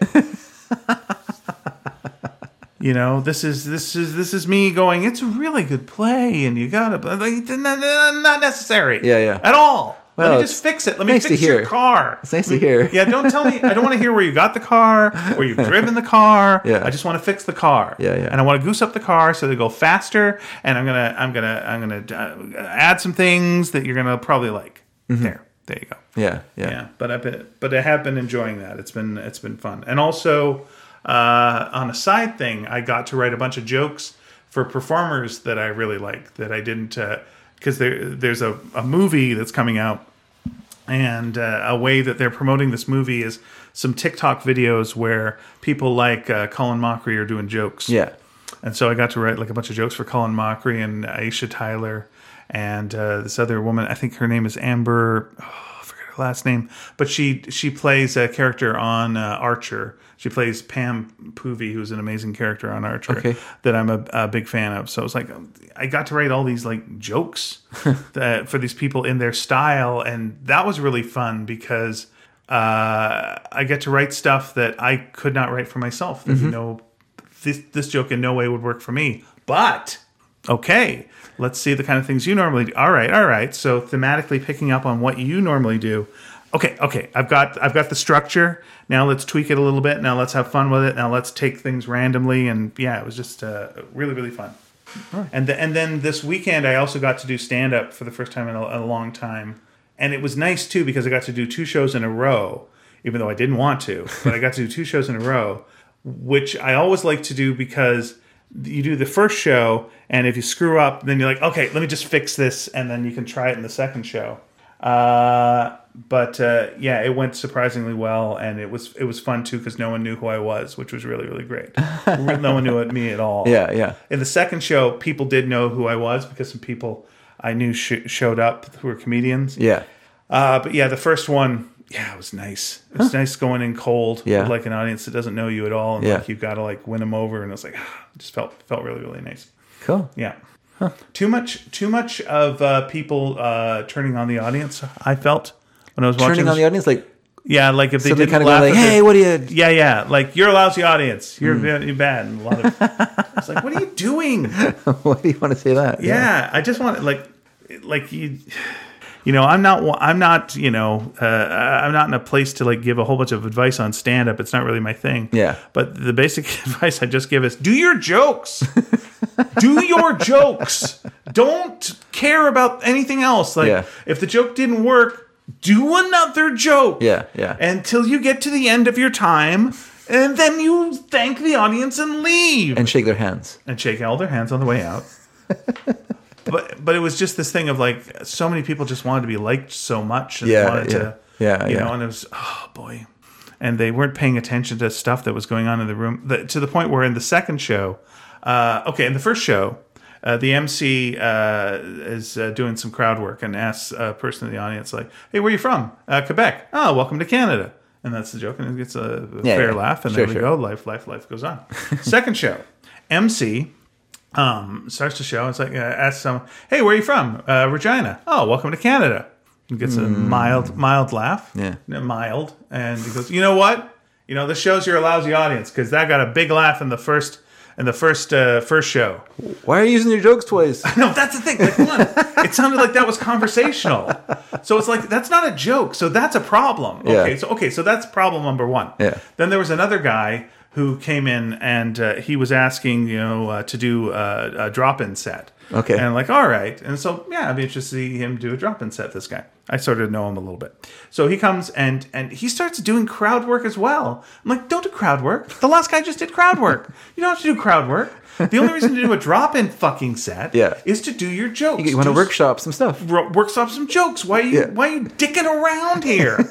Did you just come in to have people tell you you're funny? I guess maybe you did. That's a possibility.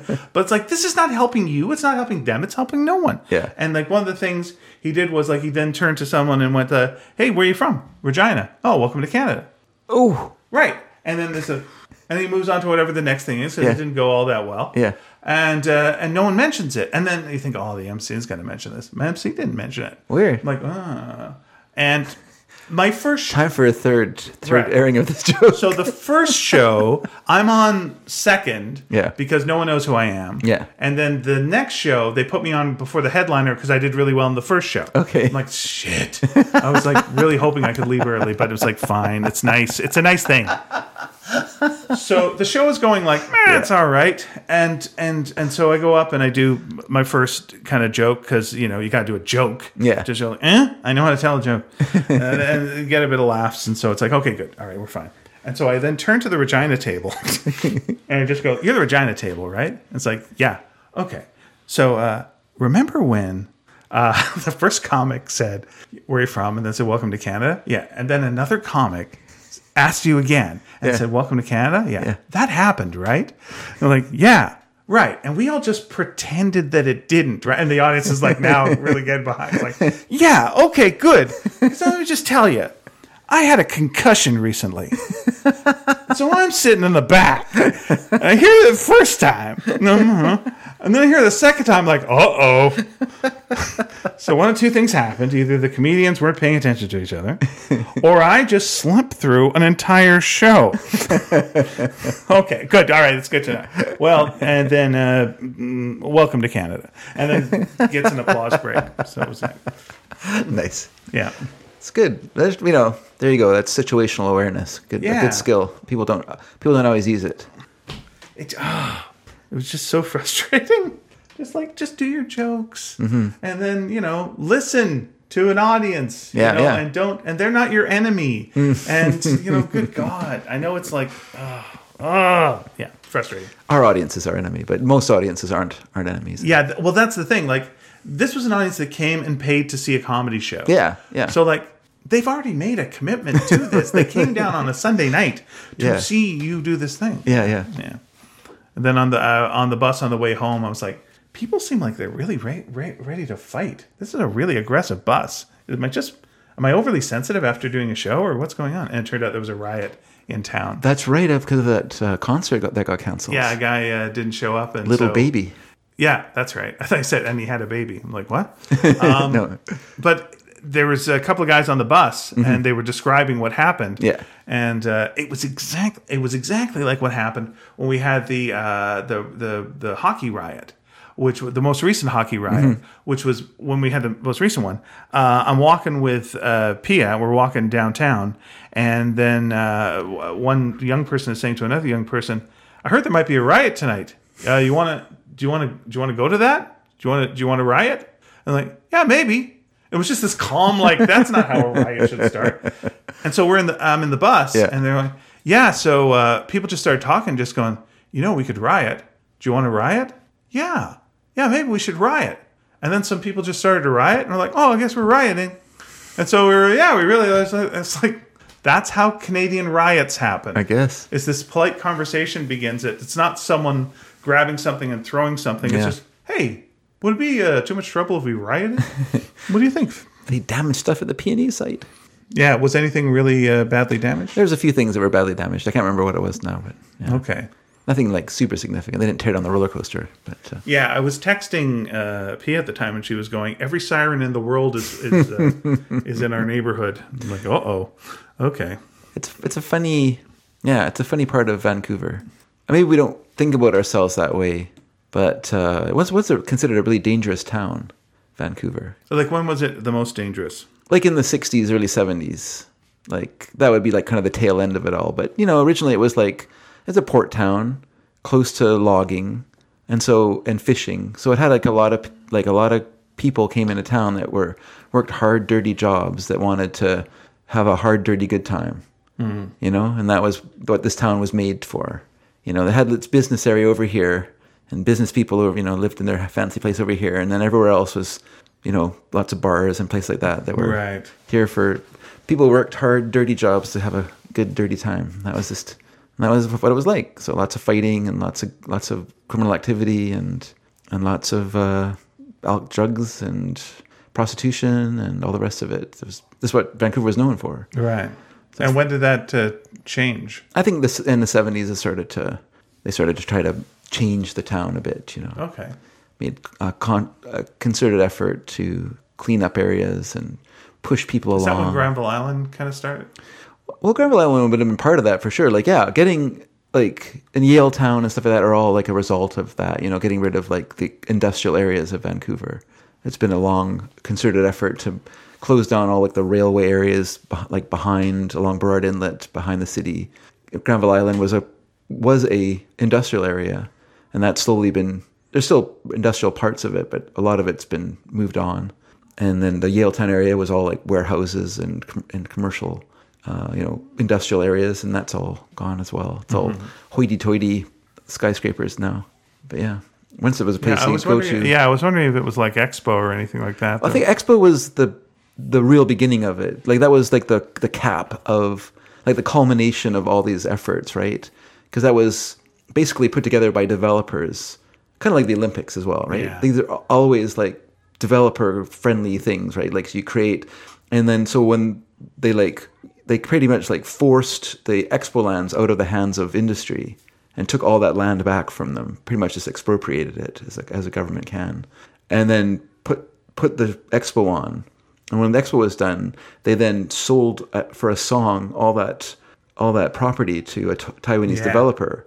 And the idea was to open up Vancouver to China and have like all that money coming here from Hong Kong and stuff like that. So that's when that happened as well. So that's when housing prices went from like, you know, $500,000 for a house in Vancouver in the mid '80s when you'd be like, wow, that's so much. To now it's like, that's so little. Yeah. Can you imagine buying a house here? That's the garage at best. Not even at a garage. At best. It's the tool shed out back. Yeah. Yeah. That's the chimney. So yeah, that's basically, and I don't know what's better. Is it better to have a town that's full of, you know, the Clark Park gang or Clark Street gang? I guess they're the Clark Street gang, who are like a big organized gang here in Vancouver that would get in regular like big rumbles and fight the police and stuff like that. And I was reading a book about them that I got at Pulp Fiction when we used to have the office over there when we used to have the office, and it was and it so details this giant street fight they had during a Lions game. And what was stunning was that I was in that fight as a kid. What? We were leaving the game and got caught up in the middle of this big confrontation between the police and this gang. Yikes.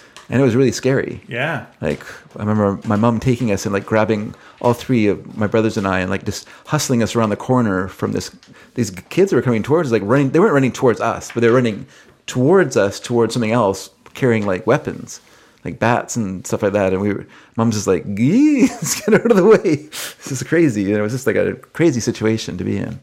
But yeah. So I don't know if that's worse or if it's better that we live in a kind of an antiseptic city of rentals and Airbnbs and no one does anything because there's nothing really to do anymore. There's no clubs or, you know, places to play music or nothing that's left here anymore. It's all, So I don't know. What's better, violence or a brave new world? We're all in Soma. It's whatever it was when you were young.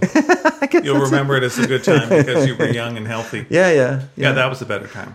Sure. Everyone I know from like New York remembers New York as like better when they were young. It's like it was really stabby back then. Yeah. You couldn't go out after this amount of time. It's like but it was great. That was better. Mm-hmm. How's it better? Okay, fine, it was better. Yeah. Mm-hmm.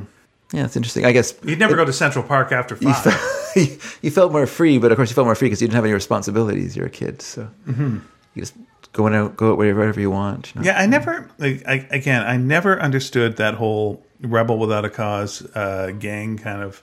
Like, I can kind of get, we're a drug gang. Mm-hmm. We make money from drugs. Yeah.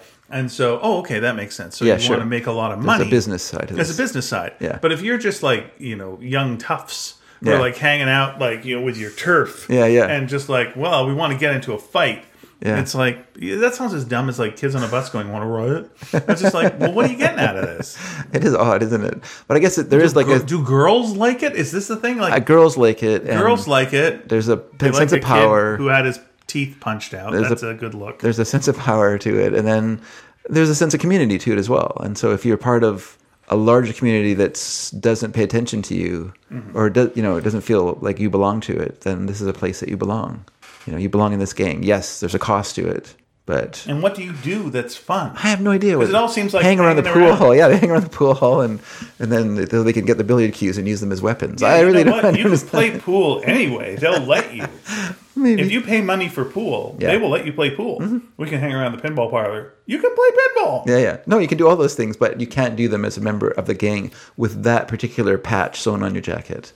Yeah, okay. That separates you and makes you, in a way, untouchable in that society, you know, because you have this giant thing behind you backing you. Yes, you're touchable by other gangs. Yeah. But, In fact, it makes you a target. You're more touchable. I don't know where it's worse. I don't know if it's worse to be unconnected. Like my friend's father used to be in a gang in Gastown, and they would go underneath in all these series of tubes underneath Gastown. And it was like, this like well-known gang. I was like, and would you break into places through that? Because I know someone did once. Yeah. At a comedy club I was in and stole all the sound equipment. It's like, is that what you do? You'd steal stuff and like you make money that way? No, not really. Just like you're just hanging out. Yeah. What's the fucking like? I get it. But again, it's old timey times. Maybe there's less to do. They're a service club. They service themselves.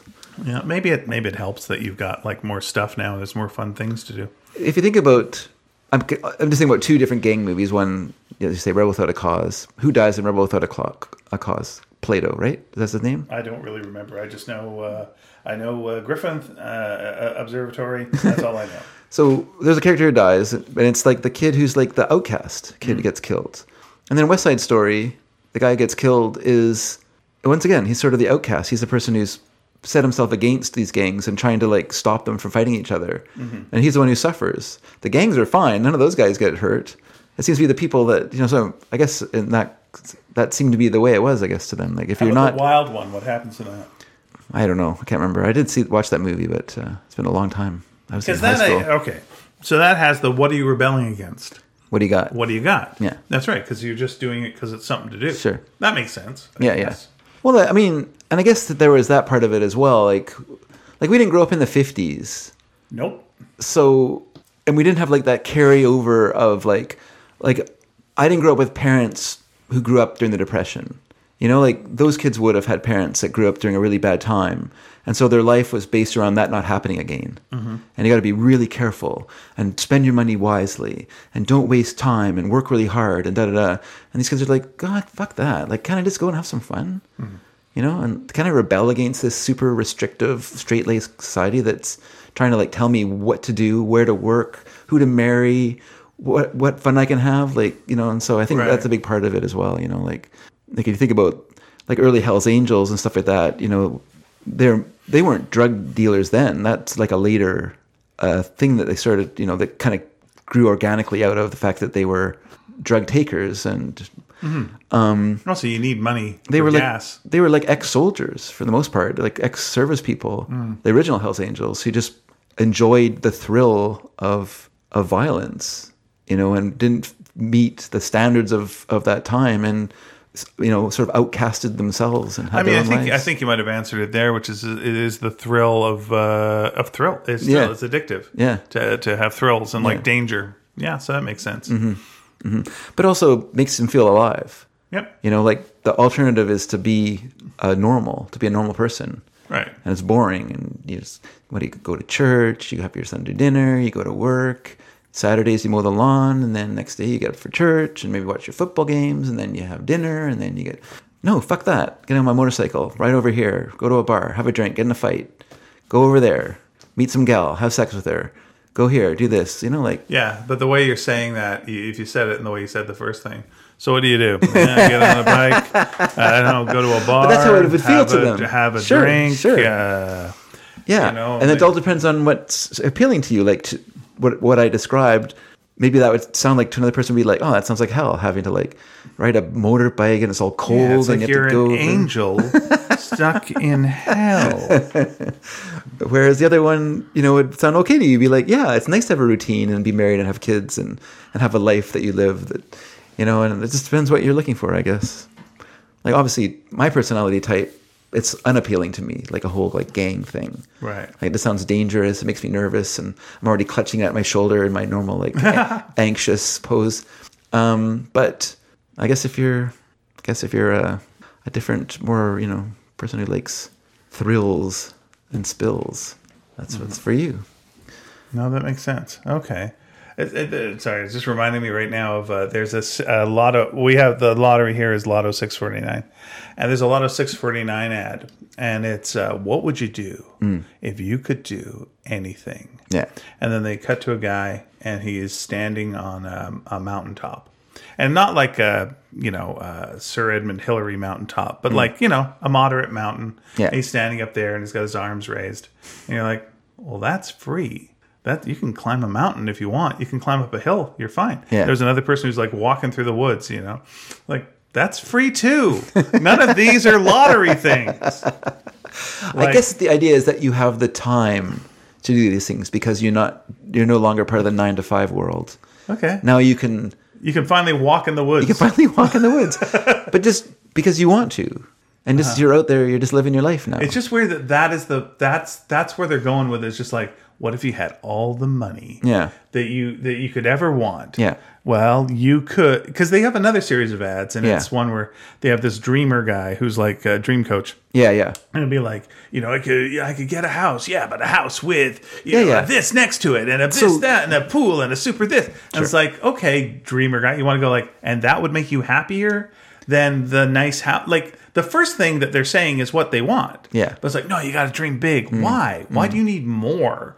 Why is more the best thing? And then they've gone the complete other way of just like, you could finally eat a bowl of oatmeal. So that's right, a nice hot bowl of oatmeal. Well, yeah, because maybe in the woods. Maybe they're not just selling tickets. You're camping with They're trying to sell tickets to everyone. Yeah, yeah. So you've got your big dreamers who want a big house and a bunch of cars parked around it and all this other junk. And that's their dream of the lottery. And then you have people whose dream of the lottery is this life of freedom that allows them to live out there in this life that could be simple, could be complicated, doesn't matter, but it's just a free life. Yeah. And it's symbolized by walking in the woods or climbing a mountain or whatever they're doing.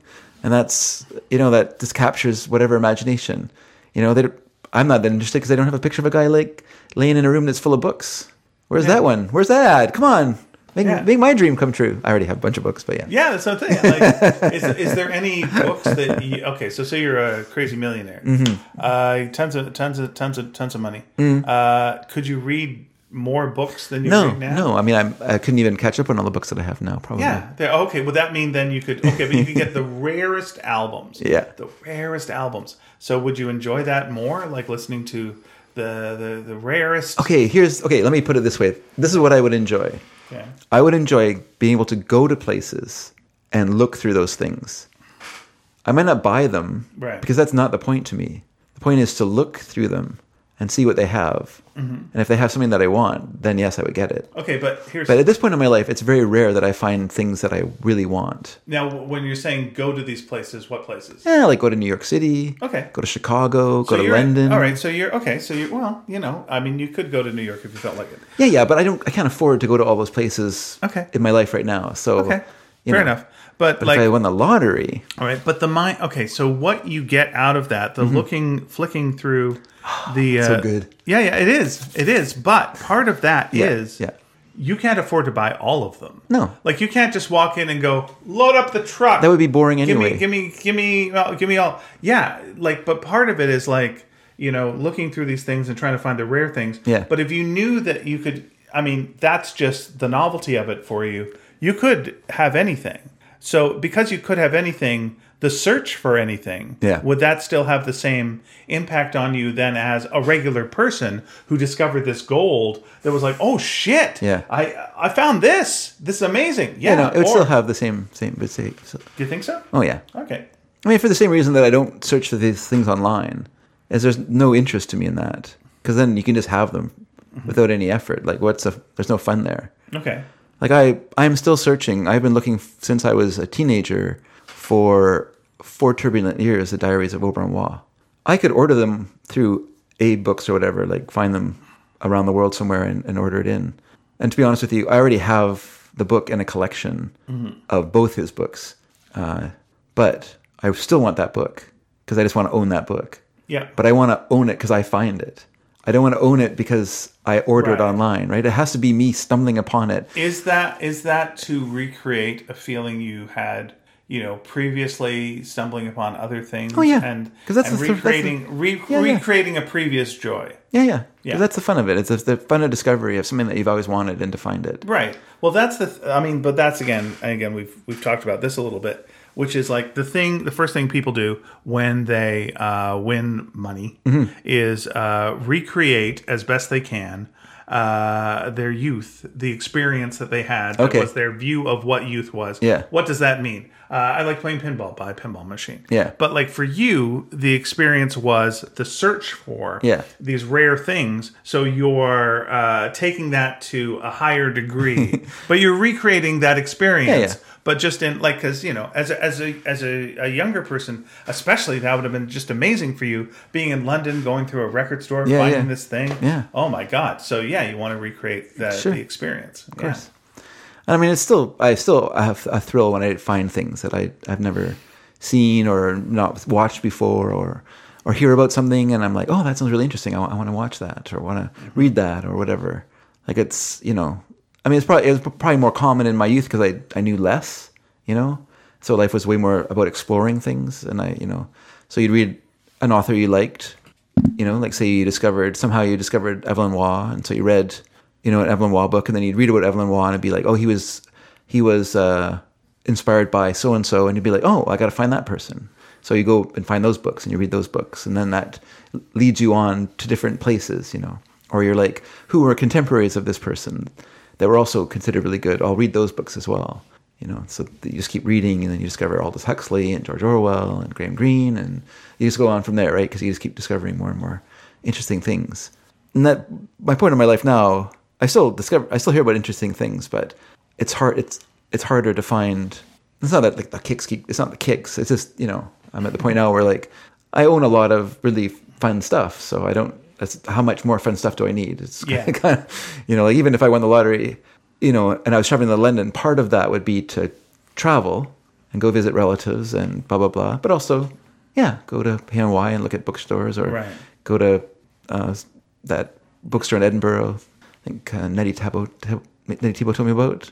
What was that? There's like a really famous like used bookstore in Edinburgh. Okay, cool. I don't know what it's called, so I have to look at it. But anyway, just do stuff like that would be part of the trip, but also just sort of fun to do, right? But I don't think I'd be quite as obsessive as I used to be about buying every book I saw. Just because at this point in my life, I'm kind of like, I get a lot of stuff, and I don't have much room for it. Right. So what more do I need? But still, it's fun. I've been talking, just to kind of go a little bit off topic, but I've been talking a little bit. I was talking last week about listening to Quentin Tarantino's podcast. I talked about that, right? A little bit, I think. Video Archives podcast, yeah. He's with the guy he used to be in a video store with, right? Roger Avery, who another director. Yeah. Directed. Best known for working in a video store, though. I guess. No. His movie Rules of Attraction is a very, very good film. Sure. It's unfortunate that it wasn't successful, because I think it should have launched him to a more successful career, but it didn't. But anyway, they do the show together, and what's great about the show is their enthusiasm for things they like. And they've described a couple of movies, and I've been kind of like, oh, that sounds kind of interesting. And of course, I'm on Tubi. Mm-hmm. I love Tubi. My best friend, Tubi. Okay.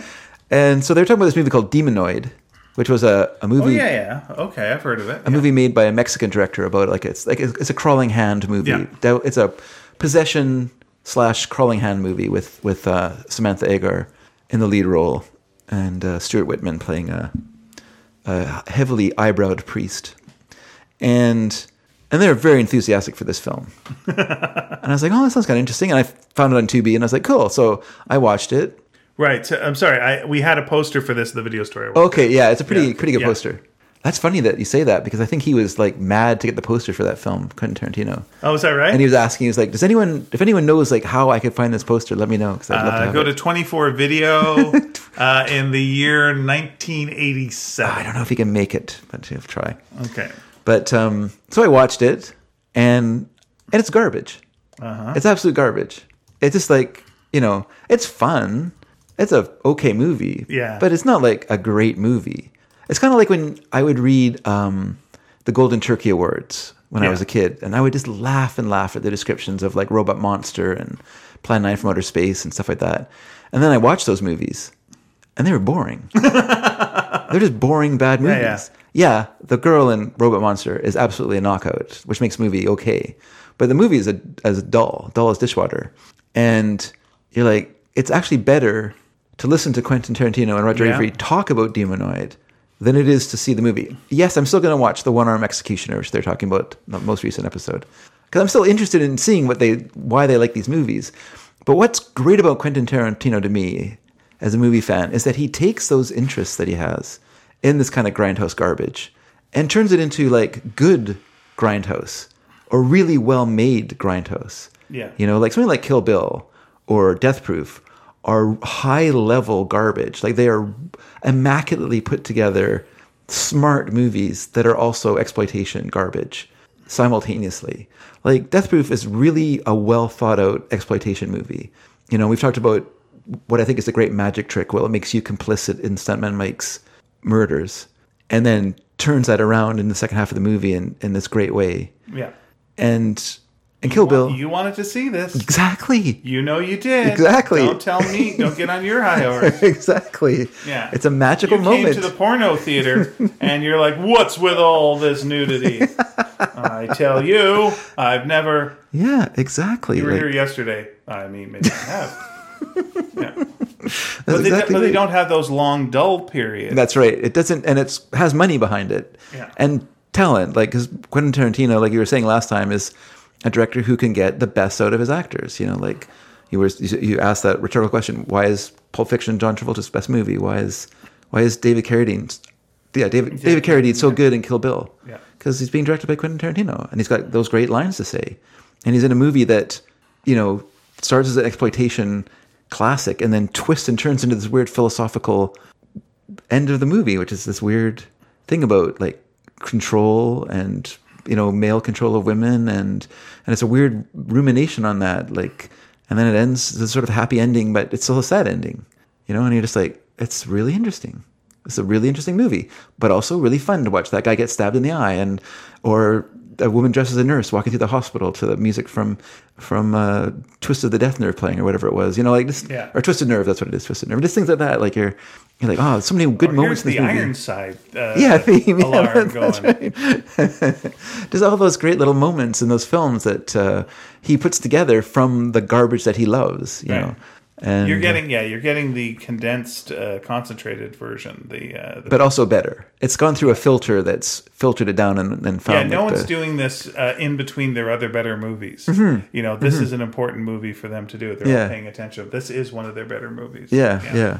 And it's really it's a curious thing. And so I've just kind of, even though like I say, I'm going to still check out some of the movies they've liked, because they do sound interesting. Like the One-Arm Executioner sounds kind of fun, but I have decided, having watched a little bit of the other movie they were talking about, and this movie was very hard to watch. In fact, I haven't finished watching it. It was called Welcome to Blood City.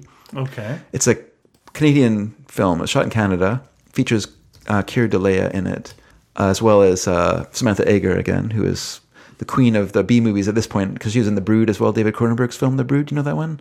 Yeah. With Oliver Reed and Samantha Eggar. Yeah, it's a pretty goofy film. It's one of his lesser movies, in my opinion, but it's still kind of fun.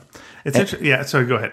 No, what to say? You to say it's interesting. Oh, I was just going to say it's interesting. Like, you want to always have like Tarantino and Roger Avary. Roger Avary. Say like, when did you see these movies? Like, what age? Yeah. What was the circumstance? Well, this One-Arm Executioner was one he'd never seen before. Oh, okay. He'd always wanted to see it, and then he's kind of using this show as an excuse to watch movies that he hasn't seen. That's good. And some of them he's seen, some of them he hasn't. Some of them Roger Avary's seen, and some he hasn't. So, and then there, Avary's daughter Gala, who's kind of the compere, and then kind of comes in as the third voice to adjudicate between the two of them over what, you know, she hasn't seen none of them, and it's her job to like find them, because Quentin Tarantino won't let her watch his copies of them. Her job is she has to find her own version of it. So some she'll find on streaming services, some she has to watch on YouTube, some she has to find online or buy them. And so it's kind of fun for her as well, because she's also like keen on these films. Yeah, it's fun to do the hunt. Yeah, and you know, she's obviously grown up with these movies with her dad, and so she has a good time watching them. All right. And it's interesting. Like my taste doesn't really run to garbage as much as Tarantino's does. So it's curious. Like it's interesting anyway to me. Yeah. Just to watch these films and be like, it's fine. It's fine. Yeah, again, I always picture like Tarantino and Kevin Smith together watching a movie, and like, does anyone, afterwards, just like, can anyone get a word in? Who could get a word in between the two of them? But Kevin Smith was on Blank Check for one of the John Carpenter films. Don't ask me which one it was now. I won't, but I could. It might have been, I don't remember what it was. But anyway, Starman. It might have been Starman, but it doesn't matter. He was really good. Yeah, he was really, really good because he had lots of industry stories to tell.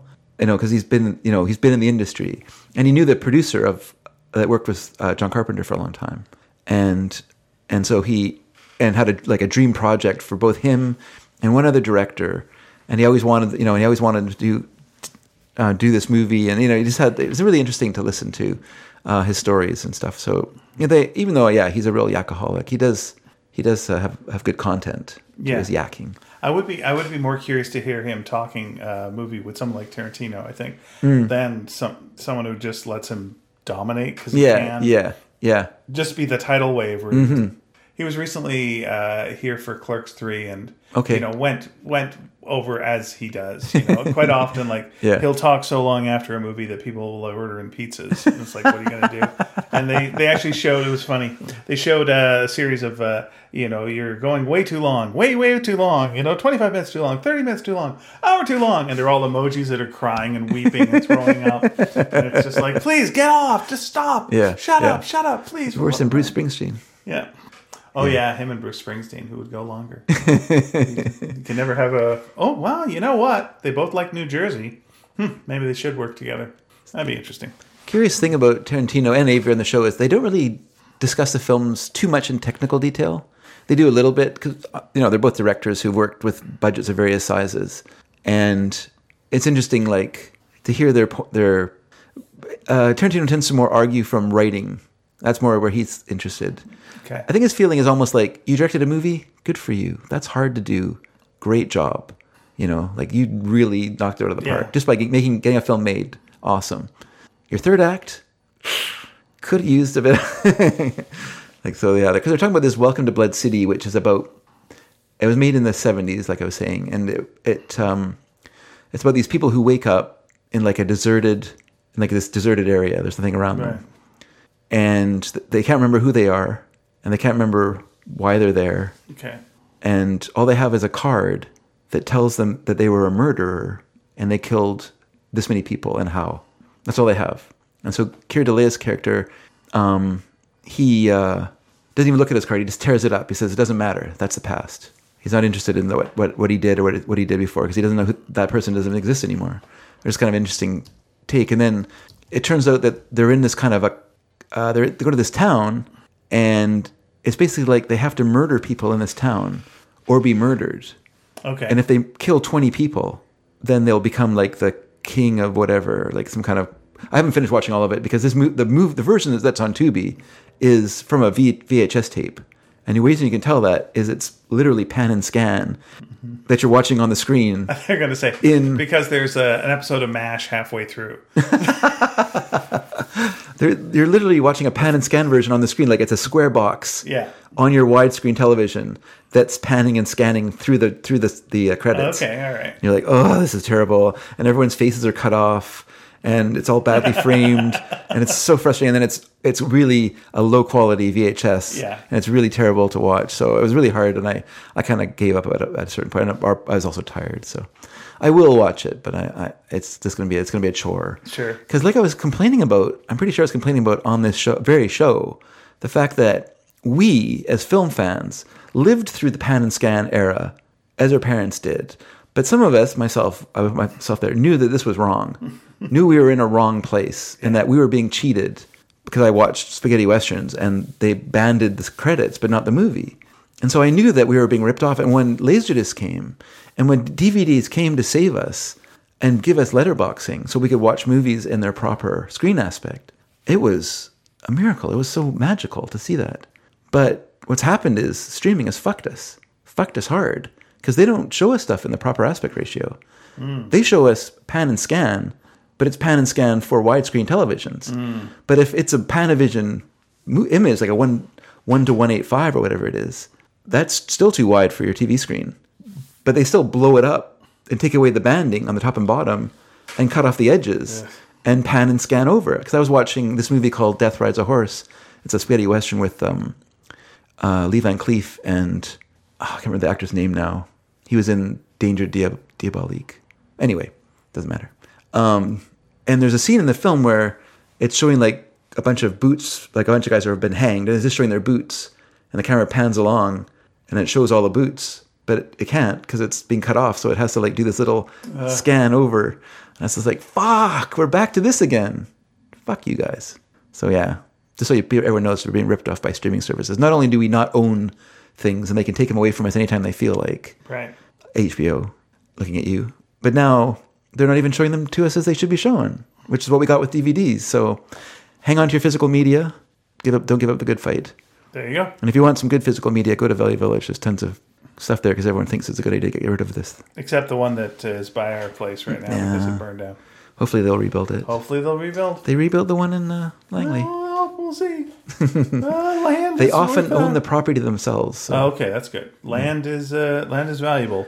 Maybe they'll build condos here, but they'll have a Valley Village in the bottom. We need more youth gangs from the 50s just showing up. Yeah. You know what? Where's the Clark Street gang? Most of those guys are retired now, so they could just show up again. They got free time, just like, hey, how you doing? Yeah, that's right. They're retired. They're on their pension plan, their gang pension plan. Yeah. Why not? Well, that's why I was paying all these dues. And speaking of Tubi... Yeah, speaking of Tubi, you know how you do this thing sometimes where you talk about Vampire from the 70s and what he's up to? I do. Are you going to be doing that now? Yeah. Hey, then it's time for... Dork Shadows. Okay, let me get one candy out of here first. Yeah, you do that. All right, then we'll do the thing. Now let me tell you a little story before I start this. So, about a vamp named... About a vampire named Barnabas. I was leaving my house this morning or this afternoon, and I was in a bit of a rush, and so I grabbed my Dark Shadows notebook, put it on top of my car, went to the trunk. I took my router and some clamps I'd had in there because I did something at work. I put them in the shop, locked up the shop, ran back to my car, hopped in it, all right, and drove off. And I was driving down the freeway, and then I thought, my notebook. So I phoned Lisa and said, hey, I think I did something stupid. I think I left my notebook on top of my car. And she said, all right, I'll go see if it's outside. So she phoned back a couple minutes later. She goes, well, I found it. It made it a block from the house. It only got run over once. So she said, sorry. I was going to ask, so just quickly. Yeah. So this is Lisa, who is the co-host of Horse Mysteries? That is right. When is that coming back, Dave? Well, in case people didn't know, it's back now. What? Actually, yeah. An episode dropped on Thursday from our first episode of our second season. This is one of your horse droppings. This is one of our horse droppings, that's right. And it's a fun show. Everyone should give it a listen. Okay, so that was a plug for Horse Mysteries. So it features a new mystery called Candy, which takes us back to Chicagoland. And I don't know how to describe it. I don't know how to describe that place. If you lived in Chicago in the 40s, 50s, and 60s, God bless you. And then also Horse Bits, where I asked Lisa a random question that she's not expecting about horse anatomy, and she has to talk about it. Oh. So that's always fun as well, because she knows a lot. Okay. So yeah, we always have a lot of fun on that show. You're welcome to listen. It's available on a podcast player near you. And let's talk about a little place we like to call Collinswood. All right. Now, if you remember last time we talked about this, I know we missed an episode, but Jenny, Quentin's wife, not ex-wife, they're still married. Oh, good. He's just a dabbler. Making it work. No, he doesn't make it work. She's mad. She's mad, Jenny. Okay. She was locked in the basement of Collinswood for many years. No marriage is perfect. That's what they say. Because Quentin had run off with Edward's wife, Laura, who also, he saw die in Egypt. That's a different story. Right. And so Jenny had escaped from Collinswood, and then she happened upon Barnabas laying in a coffin. And she was quite happy that it wasn't Quentin. And she just thought it was hilarious that she found Barnabas there and it wasn't Quentin. She was going to tell Quentin all about this hilarious joke. And I guess you had to be there. Magda, well, she is mad. So her sense of humor is more developed than ours. And Magda, was having to tell her, let's not talk about this in public because no one should know about this. And then she came down the stairs after she escaped from her room, after she conked Magda on the head. And she saw Barnabas talking to Judith. And she points at Barnabas and says, "You're dead. Ooh. You're dead. I saw you in a coffin." And of course, Barnabas is not happy that Jenny describes seeing him in a coffin. But Jenny is terrified. And she runs out of the old house and returns to Collinwood. Judith and Barnabas come back as well. So they're go out in search of her. And then they see the doors open. So they assume that she's gone inside. And there they meet Beth. And Beth is instructed that she has to go and find Jenny, which she does. And Judith then starts to question Barnabas's trustworthiness. I guess him laying in a coffin isn't that trustworthy. And, she says, "You're not really part of the family. And yet, you're learning all these secrets about us that we've tried to keep hidden." And he says, "Well, I am part of the family. And these secrets are sacred. I will not give them away." Mm-hmm. And the reason they have this sequence is so that Jenny can get to another set. And so Jenny has found the family gramophone in the drawing room. And of course, while she's in the drawing room looking at this gramophone, this is when Judith and Barnabas are yakking outside. But I guess they don't bother going in there looking for her. Then she leaves in pursuit of her true love, Quentin. All right. Just so everyone knows, I'm having to open these pages on my phone. So just give me time. Sure. I'm not a machine. No, it's fine. I wonder if Barnabas would have liked being in Blood City. It seems like that'd be his kind of place as a vampire. Blood City. Welcome to Blood City. There was something like that. I used to have an office that looked out onto Blood Alley in Vancouver. But before you get the wrong idea, the reason was they called it that because of the blood. That was the thing. It was kind of a butchering area, so there would be blood that would run. That's what it's called, Blood Alley? Yeah. It's a harmless... Yeah, just a harmless river of blood behind the office. Not when I was there. I was there with taking over an office from a failing tech company. Yeah, you were there for the gentrification. That had a foosball table. Just saying. Yes. Yeah. All right. So Jenny leaves to cue several scenes of Beth searching the house while Jenny skulks around nearby. So a lot of those shots where music's playing and one character's walking down the hallway and then another character's sneaking down another hallway and then they cut to some other the same hallway from the different angle and then just a lot of this going on. The incredible skulk. Yes. Beth comes upon Quentin, who's having some drinks. At first, he thinks that Judith has succeeded in locking Jenny away because Beth tells him that Jenny's back in the house. And he's like, well, my sister has succeeded where I failed. Because he wanted to murder Jenny, of course. And so she found her before I did. And, and he says, of course, you're not going to tell me where she is. And she says, no, she's not locked in the house. She has escaped and she's somewhere in the house. Okay. And I think you're in danger. But he becomes excited when he learns this. He's like, oh. And he says, now I can kill her, before my sister finds her. And so Beth objects to his murderous plans, but he passionately kisses her. And at that moment, Barnabas and Judith walk in on them. And there's a lot of, hoo-hoo, will I pull on my tie while I'm blushing a little bit. And so Beth is embarrassed, but Quentin seems unfazed by all this. He's, he mockingly congratulates Barnabas and Judith for losing Jenny so quickly. He says, I wish I had you as jail keepers.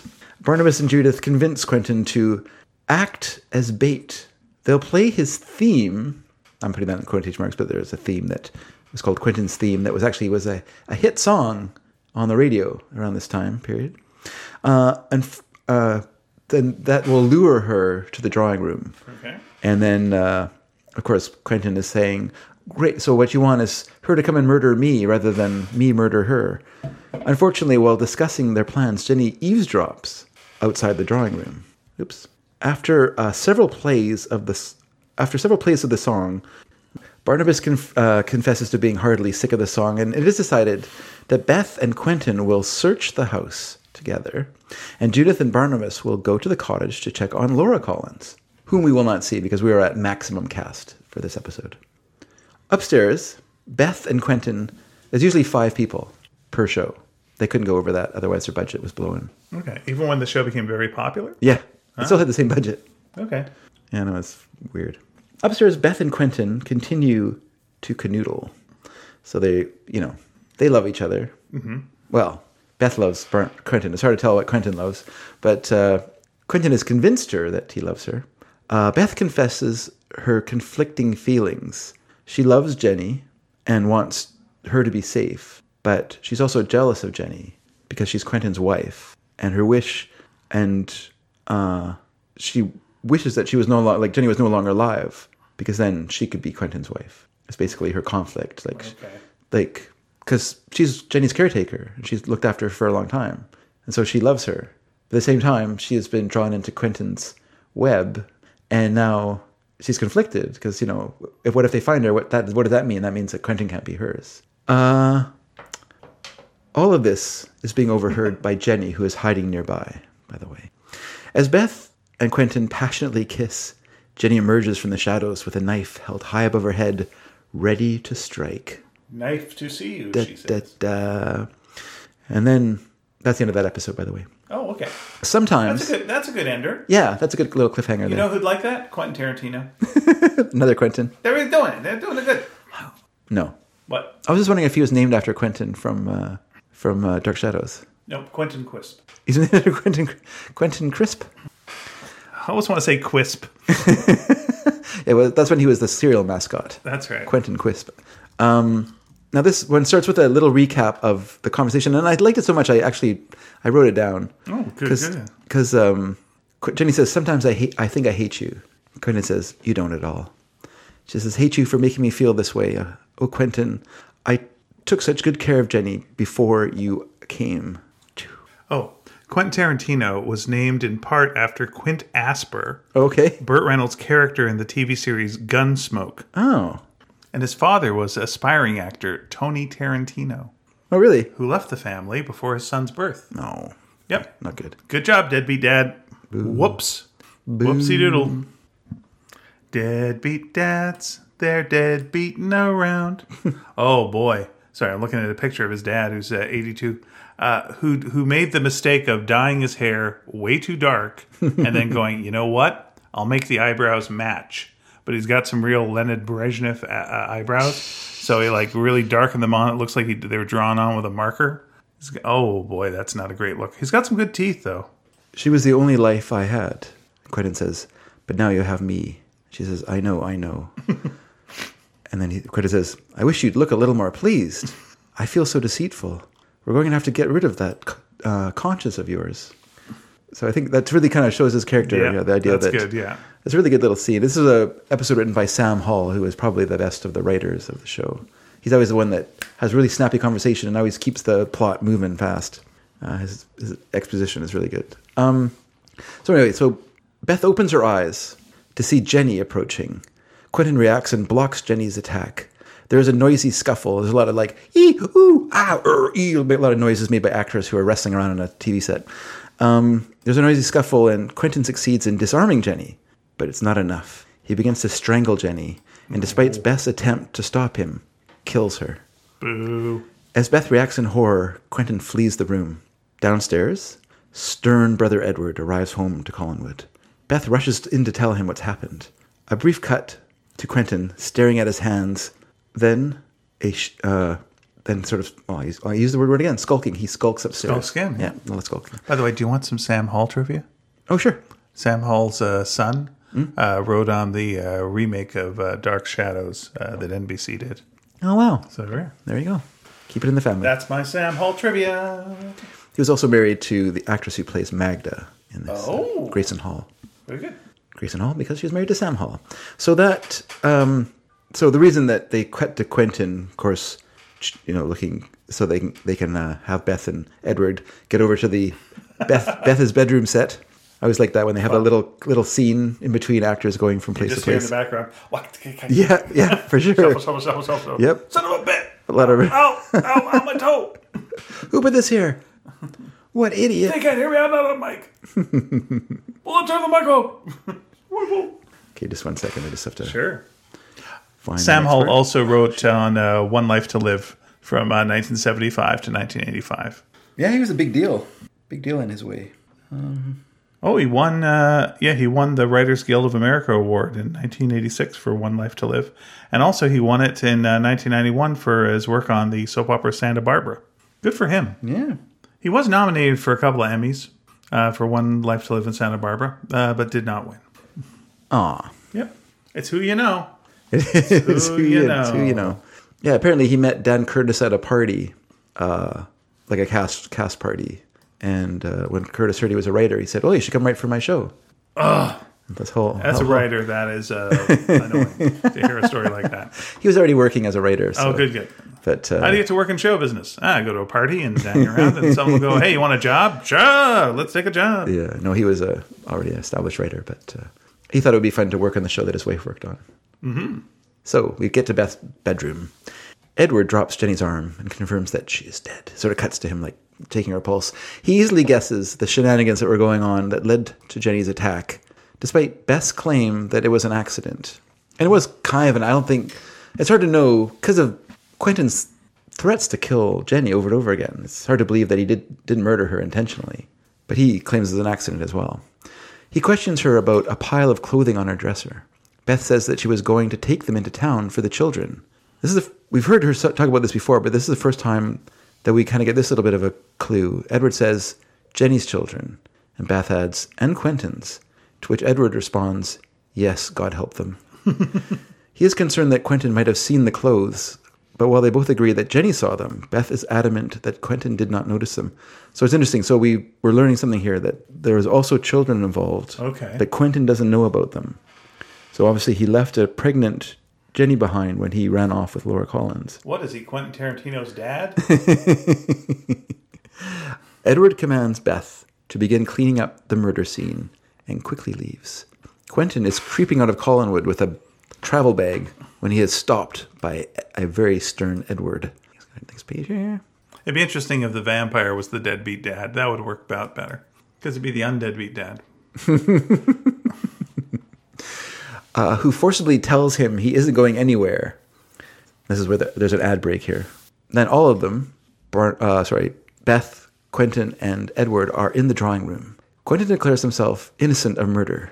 Edward agrees, says, you're too big of a coward to actually commit murder. Edward has concocted an elaborate story to account for Jenny's death that absolves Quentin of all wrongdoing. So he tells them, this is what happened. Beth, you found Jenny at the bottom of the stairs. She'd obviously fallen down them and hit her head. You took her to your room. You examined her. She seemed okay.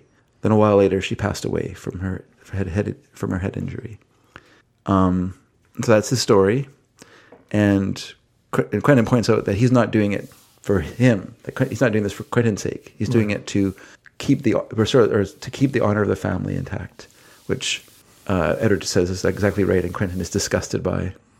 Quentin points out that the circle of witnesses to Jenny's existence, or her presence at Collinwood, has widened considerably in Edward's absence. So to Edward, the only people who know about Jenny are Judith himself, Dirk, and Beth. But then Quentin points out Barnabas knows. Okay. And Magda and Sandor know about her too now.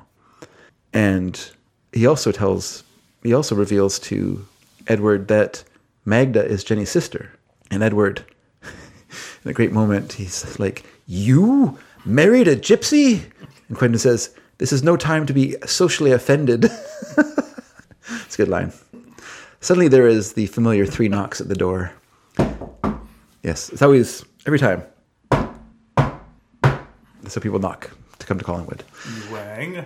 No, I knocked. A confident Edward tells the others to remember the story. And he goes to the door, and it is Magda and Sandor. They have come to collect Jenny. We'll get to the next. A pained Edward tells them of Jenny's death. He tells them of her fall down the stairs. He recognizes Magda as her sister and expresses his deepest condolences. Magda wants to see her sister. Edward offers to take her to Beth's room, but Magda says they know the way, and she wants to go by herself, so they go there. There's a short sequence with Quentin and Edward, which allows Magda and Sandor to get to Beth's set. A stricken Magda and Sandor enter Beth's room. Jenny is laying still awkwardly on the bed in the pose that she fell in when she was being strangled by Quentin.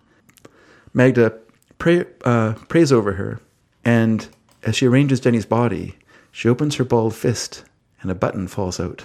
Ooh. Magda and Sandor know then that Edward lied to them, and Jenny died fighting for her life. Sandor notices the bruising on Jenny's neck. Magda declares that they must avenge Jenny. Okay, fair enough. Fair enough. We're all for avenging. On alternate weeks, David picks themes for songs. There's a lot of Jenny songs, not songs Dave would pick. There are a lot of them, though. You're right. But there'd be like 8675309. That'd be a Jenny song. Jenny from the Block would be another one. Jenny by the Click Five. Jenny by the Little Richards. Jenny Take a Ride by Mitch Ryder and the Detroit Wheels. Photo Jenny. Oh, you're looking at Jenny songs? Yeah. Jenny Was a Friend of Mine by the Killers. That's cheating. Poor Jenny by the Everly Brothers. Well, that's the only way I can do it. I could go like Jenny from the Block and 8675309, but that'd be it. Yeah. Jenny Rebecca by Barbra Streisand. Deep cut. Jenny by Shaggy. Last Song to Jenny, the Avett Brothers. No Love for Jenny by Barry Manilow. Jenny Dreamed of Trains by John Denver. Jenny is a very common name in songs. It's a good one. It's kind of like Mary. It's a 2-syllable with an easy rhyme on the end. Right. And of course, 8675309, the Jenny song, that is by Tommy Two-Tone. Mm-hmm. In the drawing room. Very good. Edward is rehearsing Beth and Quentin in his version of events. Magda and Sandor enter. They have some questions they want answers to. As Edward pompously condescends to answer them, Sandor notices that Quentin's jacket is missing a button. A perfect match for the button in Jenny's hand. An outraged Magda attacks Quentin, but Sandor pulls her away. She threatens to go to the police, but Edward pulls out the classic, "We're the Collins, and you're gypsies. Who will the police believe?" card. It's a pretty strong card. Yep. Magda then reminds Quentin of her earlier threat. If anything happened to Jenny, she would put a curse on him. A curse that would make him suffer the way that Jenny suffered. He would suffer so much that he would want to die, but he could never die. Oh. To which he's a little nervous. So she would give him immortal life. Wow. What a curse. Well, I guess if you're suffering, it's I guess not someone so great. wants to live forever. Jenny Don't Mind by Foghat. The Jenny song. The guy who sings your name over and over. Jenny Come On by Dressy Bessie.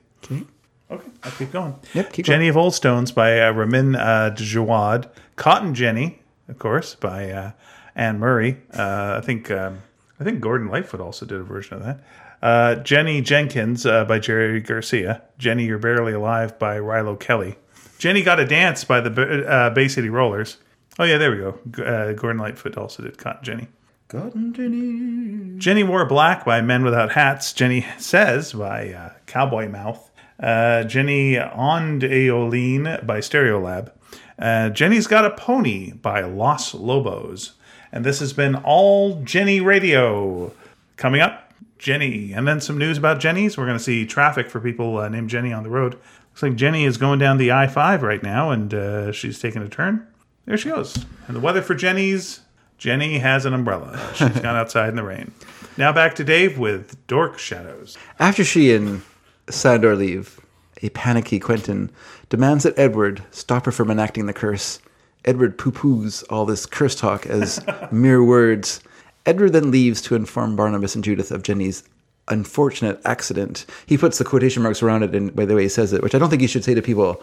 She had a unfortunate accident. Yeah, then some hard winking. Yeah, it doesn't really help sell your story. Despite Quentin's pleas, Beth flees from the room. Ooh, internal rhyme there. Despite Quentin's pleas, Beth flees.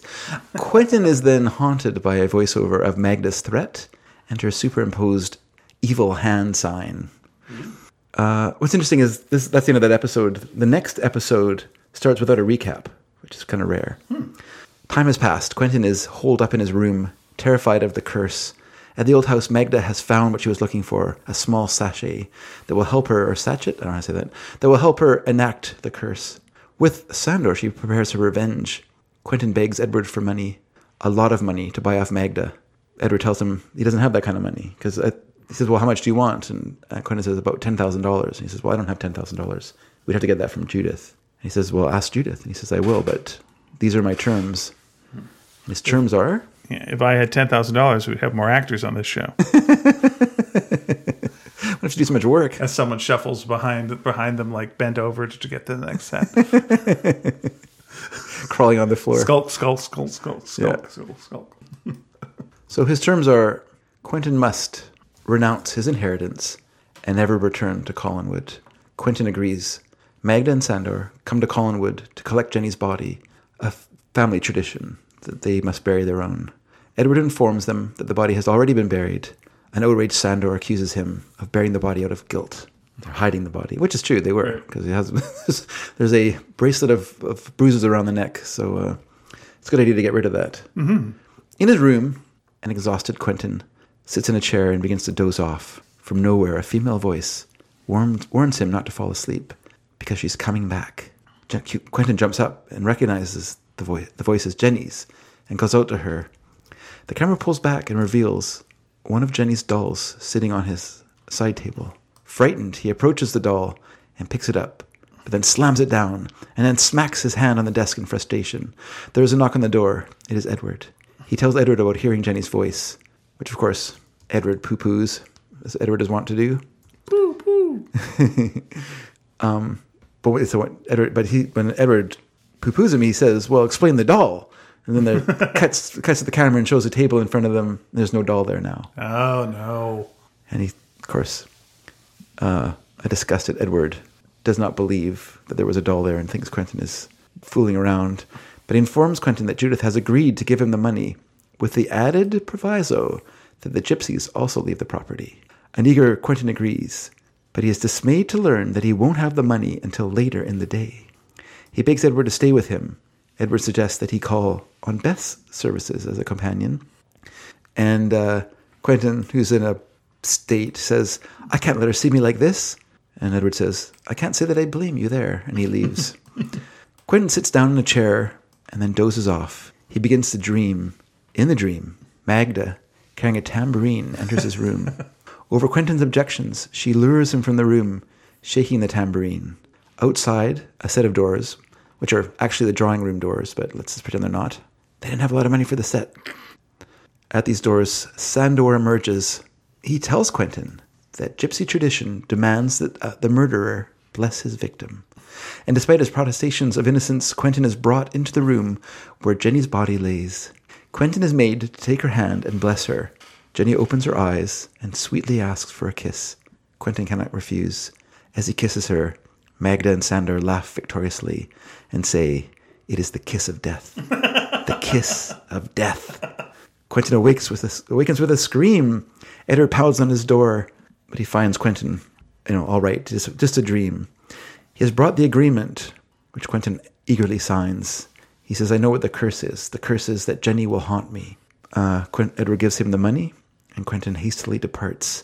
At the old house, Magda holds up a potion, and Sandor frets how they will get Quentin to drink it. To their surprise, Quentin comes to them. He explains the point of his visit. Sorry, just one second. You know who's the real kiss of death? Ted McGinley. That guy shows up in your show. It's done. It's a done deal. Look him up. You'll see what I'm talking about. It's not his fault. He's fine. He was in Revenge of the Nerds, I think. Did a nice job. He's one of those guys that's like too good looking for what he was supposed to be. Absolutely. Lisa wasn't able to do the last page. Let me just tell you what happens. Yeah, wait, hey, Dave, what happened? So Quentin arrives. Okay. He's brought the money with him. He offers it to Magda and Sandor, and Magda is outraged that he is offering to buy them off with money over the honor of her sister. Mm. And Sandor's like, "Whoa, wait a minute here. Let's hear how much he's offering." And of course, Magda's outraged, but he kind of cues her with a tap on the arm, and she kind of goes, "Well, yes, let's hear what you're offering." He says, "Well, I have $10,000 here," and so they agree. They will take the curse off of him for $10,000. Once again, back then, $10,000 was the most money anyone had. Well, yeah, this is 1897. Yeah, the Rockefellers, they also had like $10,000. This is a good deal. This is a good bit of money. Sure. So then they agree. They will take the curse off for $10,000. It's handshakes all around. Everyone's happy. Let's have a drink and celebrate this. They pour some drinks. Quentin takes his drink and drinks it. He says, "Well, I leave here without a curse and without my $10,000, but that's fine." And Magda says, the curse has just begun. He's like, what? You just drank the potion. But I thought we had an agreement. She throws the money back at him and says, I would never take your money. And does he pick the money up? She tells him, yes, he does. Okay. She tells him, the curse will begin tonight. And that's where that episode ends. Dun, dun, dun. What will the future bring? What is the curse? We will discover very shortly, I imagine. Although probably there will be like some, we'll cut away from this for a while and concentrate on some Laura Collins junk for a while. Okay. Just because, they got to keep us hanging. We'll see what happens. What happens with the curse? I haven't seen yet, so. Okay, fine. So, here's the thing. Last week on the show, we asked questions, and you answered them. You also talked about the show. And we're going to read those. But we have a previous letter that we wanted to get to. Have you got access to said letter? Or? Oh, I can do that if you would like. Okay, I can if you tell me the it's episode 561. Very good. Episode 561. That's what I said. So I'm going to look this up on our computer system is broken. Well, this will be fixed in a month. Like computers are. Yeah. I guess. But don't worry, we have everything, but we have nothing. I imagine there's someone who listens to our show who knows much more about computers than you or I. Okay. Who could maybe explain to us what's going on. So this is from Darren? Yes, from Darren. All right. Now, on that episode, we had questions, and the questions were, what's scary to you, physical danger, psychological danger, and what are you doing to enjoy the last days of summer? Oh my gosh, summer is now over. That was from back then. Wow. Okay, so it really was the last days of summer. Darren writes, hey there, Dragons, longtime listener to the podcast, longer time listener to Dave telling me he has a podcast, first time commenter. Oh, there's a personal relationship here. Interesting. Move over, Hitchens and D'Souza. There are new biblical debaters in town. I found the whole biblical story aside to be really engaging to listen to, particularly as someone who is religiously agnostic and hasn't studied the Bible in depth. Contrary to the idea Dave was being obtuse, I actually found him to be the necessary amount of obtuse about a famously dense piece of text. And it sounds like he was approaching it less as a series of stories that are meant to be taken literally, and more as a collection of lessons that are supposed to impart lessons in their readers.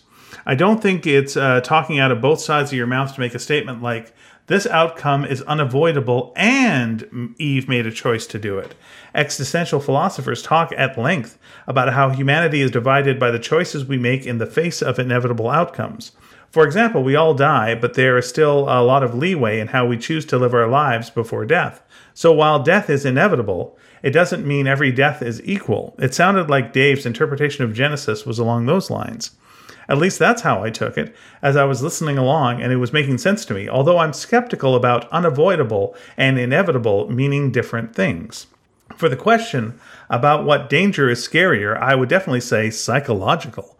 When I go on a roller coaster, I'm not even thinking about the possibility of it throwing me off and killing me. I'm just scared of going down really fast. Likewise, I've never had a spider bite that was more painful than a dog bite, but I'm more afraid of spiders than dogs. I'm even more scared of public speaking, even though I've never been bitten by an angry audience. Sneak on, says Darren. Any follow-up to that on your side? No. All right. I'll let it stand. Dave says he doesn't care what you say, and he's not going to respond. He refuses. No. How dare you, he says. I thought what Darren said was very well spoken. I don't feel the need to... I don't want to be like, I have to have the final word. I don't think you have to have this kind of fight with Darren. I don't think that's very rude. I think it's inevitable that you will fight him, and yet also avoidable. Do you have a favorite joke you like to tell? Was a question we asked last week. And also name a band you'd like to hear Dave's opinion on. Matthew Sanborn Smith writes, my go-to joke is a one-liner I inherited from my father. A giraffe walks into a bar and says, the highballs are on me. I'm going to now tighten that joke up. All right. Okay? This is my tightening of that joke. No offense to your father. Your father sounds like a great man. But here's the way I have heard that joke. Okay. Giraffe walks into a bar. Yeah. Highballs on me. There, just a little tighter. Little tighter. Dave, what's your opinion on the Lawrence Welk Orchestra? Did you like them or fucking love them? There. That's question number one. I feel like I'm older than Matthew. Because when I grew up, the Lawrence Welk Orchestra was something that not my parents, but something that my friends' parents would turn off our shows to watch. Mm. And so I don't love them. Did you like the Bubbles? I don't remember that actually. There was Bubbles when it was the Waltz stuff. Yeah. It was an interesting show because it felt so low budget. Do you know what I mean? Like it just seemed like there's nothing to that show at all. Just the cheapest sets. Well, I think for me, when I see old-timey movies and people are like, we're going to go out for a night on the town. Yeah. And they always go out for a night on the town, and there's like a big band. Yeah. And then there's the tables that they eat and drink at, and then they go and they dance in the middle. But the big band is there, and I feel like, oh, we never had that, so we don't know what that's like. But that felt like a recreation of that experience. Sure. So this was like a big band. That Yeah. I do like the Stan Freberg parody, Swonderful, Swonderful. Yeah. I think that's funny. That's my feeling about Lawrence Welk Orchestra. Okay. Lisa, co-host of Horse Mysteries, now onto their second season. So they asked for double the money. Yes, there's a tense contract negotiation. Dave, tell us how much you love the Eagles. Well, we all know what I've said about the Eagles on the show. And some of it is rhetorical, and that it's more fun to be outraged about something than it is to be, it's so-so or whatever. But yeah, I have it's not really their whole body of work, although I think they're boring. It's more Hotel California that I find the most offensive song. One is that it's too long. It's way too long a song. Right. It's sung in a weird half reggae patois, which I don't understand why a song about California is sung in a reggae accent. And then it's a moralizing song from probably the most immoral band that it was playing music at that time. That was it's like being lectured about sexual impropriety by a guy getting his dick sucked. That's what that song is like. Well, here's what I'm getting outraged talking about. That's all right. Well, here's my feelings. Okay. They say in the song, you can check out any time you like. Yeah. But you can never leave, which makes me feel like you have a choice, and yet it's inevitable. It's avoidable but inevitable. Inevitable. Well, that is the rock and roll lifestyle. If you're in the rock and roll lifestyle, it's avoidable, but it's also inevitable. Edward Dragansky writes that I loathe them. I once told a guy in college they were a glorified country band, and that was being generous. He never spoke to me again. And then includes a clip from the Dude. Yes, the subject. It's nice to be backed up by the Dude in your opinions, and also by Ed. Thank you, Ed. I'm just wondering if Matthew and Edward had another back and forth. Wait a second, they did. Matthew writes, Dave, we had a mini discussion on Instagram because I was sure I owned a Goofy Greats with a fourth mix of songs, but thanks to YouTube suggesting related videos, I remember I actually owned Silly Songs. And so there we go. And there's a little clip for it. Yeah. And Edward says he wants those sweet, sweet 8 tracks for $5.99. Of Silly Songs or of Goofy Greats? Oh, I'm probably both. Mm-hmm. Yeah, it's interesting because I sent you some pictures. I put them on Instagram. Yeah. I sent you some pictures of Goofy Greats. My album I had as a kid, which was 28 songs. That one did not have Simon Says on it, which is why I didn't remember it as being on it. The one you said did have it on there. That was a 24-song version of the album. And I don't know whether that was an American version. But that was the one that they were advertising that had the television ad. Yeah. But also it says as advertised on TV on my version as well. Mm. So it's weird. So I just think that different areas had different mixes because of licensing issues and things like that. I would really like to find out. This is my mystery that I would like solved. Who did the animation on all those? Who did the art for those? Yeah, it's very basic, but definitely done by the same person, and very simplistic. Yeah. But I also showed you in our personal lives. I showed David the songs of Sesame Street. Yeah, that's right. And the songs of Sesame Street also had that same animation style. But with Cookie Monster and Big Bird and what have you. It was all classic songs from Sesame Street. I was like, who did the animation on these things? Because they did a lot of it. Yeah. Yeah. You know where K-Tel was based, right? I don't. Winnipeg. Okay. So they were what did it stand for? Well, the guy's name started with a K who ran the company. I don't remember his name now, but yeah, it started with a K. No association with Kmart though, right? No. And I guess it just made a good shortened version of it. And then what's interesting to me about the version that you told, and there was also one that came out later in 1979 that was 18 tracks. Okay. Both your version and that version are more novelty songs. By the way, Philip Kives, Kives, was the founder. Okay. Go ahead. And so, like, Goofy Greats itself, I feel like there are a couple of, like, true novelty songs on there. Obviously, Ahab the Arab and Guitarzan would be, like, and maybe Purple People Eater. Those are, like, actual novelty songs. But Surfin' Bird isn't a novelty song. In the sense that it's like not a funny song. It's not like a comedy song. Maybe I should say that. There's lots of novelty songs in there, but they're not like comedy, hilarious songs. They're just songs that are kind of weird. Like Yummy, Yummy, Yummy is not funny, but it's kind of funny that they say yummy, yummy, yummy and over again in the song, I guess.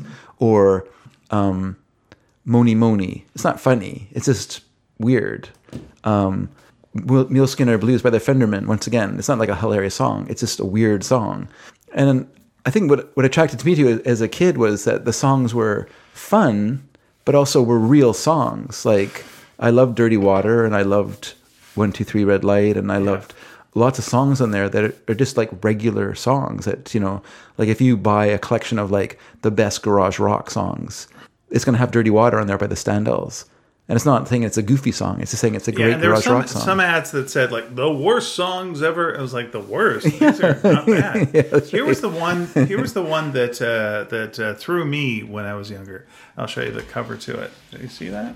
I have that one as well. Yeah, Looney Tunes. Looney Tunes. That is more novelty songs. That has like Hello Mudda, Hello Fada. Right. But Shaving Cream. But they make the cover look like it's Looney Tunes the cartoon. Yeah, yeah. Like they have the circles in a circle and a circle and a circle, and it looks like the Looney Tunes logo, but no relation whatsoever to anything Looney Tunes. You'd think it would be, you'd get the Merry-Go-Round Broke Down or songs from Looney Tunes. Yeah. Nope, not at all. No. How did Looney Tunes not go, oh, hi, knock, knock, we're Warner Brothers. We would like to sue you for this. Parody. Please don't. It's not parody, though. It's direct. But they're not using the characters' names on it. Or faces. No, there's no Bugs Bunny or anything. They're using the same name. Yeah. So it's not a parody. It's not Looney Tunes. It's like Looney Tunes, which is their copyright, and then trying to make themselves look. Yeah, it is very similar in the writing and stuff like that, too. Yeah, that's what I'm wondering. That was my confusion. It's interesting because there's I've talked about it before, but Reprise Records used to do Lost Leader collections that you could send in like $1 and they would send you back a two record set of new all new songs by new acts or by acts that are putting out albums that quarter or whatever. They did about 3 or 4 a year for quite a while. Okay. But they have one that is also called Looney Tunes. And it's a 3 record set, and the box is like Looney Tunes box, and I think it even has Porky Pig on it. For crying out loud! So it's weird, but of course Reprise was part of Warner Brothers, so maybe that made it kosher. I don't know. Maybe okay. Yeah, it's very strange. Maybe they're like, ugh, can't be bothered about this stupid company in Canada. Yeah, messing around. But that is a good collection, and then the third good collection from them is Kooky Country, which features 2 of Roger Miller's best songs. What are those? My father used to love me. Or was it either my mother used to love me, but he died? I think that's the title of it. And then You Can't Roller Skate in a Buffalo Herd, which are both great songs. And there's some other country ones on there. That's the one where you'll find like Mr. Custer and that kind of stuff. They K-Tel, by the way, in the 80s, made some money on cassettes. Okay. Doing what would you say? Here's the truth. It's the 1980s. Yeah. So they're doing aerobics on cassette. I'm saying like cassette as in like tape cassette. Yeah. Okay. Aerobics on tape cassette? Yeah, like workout tapes. Okay. Nope, that is not correct. It's the 1980s. There's a new technology. Okay. Are they putting together computer programs on cassettes? No, they are not. Oh, okay. What was it? Answering machine. Oh, okay. They did wacky answering machine things. So you'd have like royal answer back. They were called answer backs. So you'd have royal answer backs. So your phone would be answered by the Queen Mother, Prince Charles, or Prince Andrew. All right. One of those doesn't work anymore too well. Political answer backs, where you're going to get like Ronald Reagan or Margaret Thatcher. Yep. Well, it's time for answering the phone, but I just pooped my pants. Yeah. I just declared war on Russia. And so, yeah, you get celebrity answer backs. And so that would be, okay, these are weird ones. Okay. I guess these are British. They must be British. Yeah, they're British. Okay. So they had people from Spitting Image do them. Oh, I see. So you get David Attenborough would answer your phone. That's okay. David Coleman, or Bob Geldof. Okay. John Gielgud, Barry Norman, and Sean Connery. Sean Connery's not too bad. John Gielgud would be good too. He'd probably be the butler from Arthur. Yeah, pretty good. All right. So, moving on, Louise writes... Louise. Hi, Louise. In the year 2525 was a big dystopian hit. Too late. We're not there yet. We're not? We're not in 2525 yet. No, we're not. That's right. Was a big dystopian hit for Zager and Evans when I was young. Sadly, all the years mentioned in the lyrics are still pending. Oh, yes. There you go. So it did not qualify for Dave's future past song list. But the writers had the foresight to make sure the lyrics wouldn't get stale dated in their lifetime. And some of their pessimistic predictions have already come to pass. Brain-controlling pills, machines that make humans obsolete, and babies conceived in glass tubes. But did they predict they'd be a one-hit wonder, I wonder? Hey, one-hit wonder is better than no-hit wonder. Edward Dragansky's back. Oh, I just want to point out that Louise misspelled the name of the collection. Oh, but no one would know that unless you pointed that out. Passed. There we go. Not past as in the past. Check out this guy here. I just pointed it's part of the theme that it's future past. They called him David Spellcheck. Edward writes again and says, Dear Mr. Dedrick and Mr. Boothby, sounds like a fancy law firm. Not that fancy. 2 episodes ago. Oh, boy. Oh, no. Right, let's go back. Get the Wayback Machine. Holding us. All right, there we go. Holding us to account. Yeah, Sherman. Or Mr. Peabody. 2 episodes ago, you were discussing how the Beatles had an impact on other pop music, etc.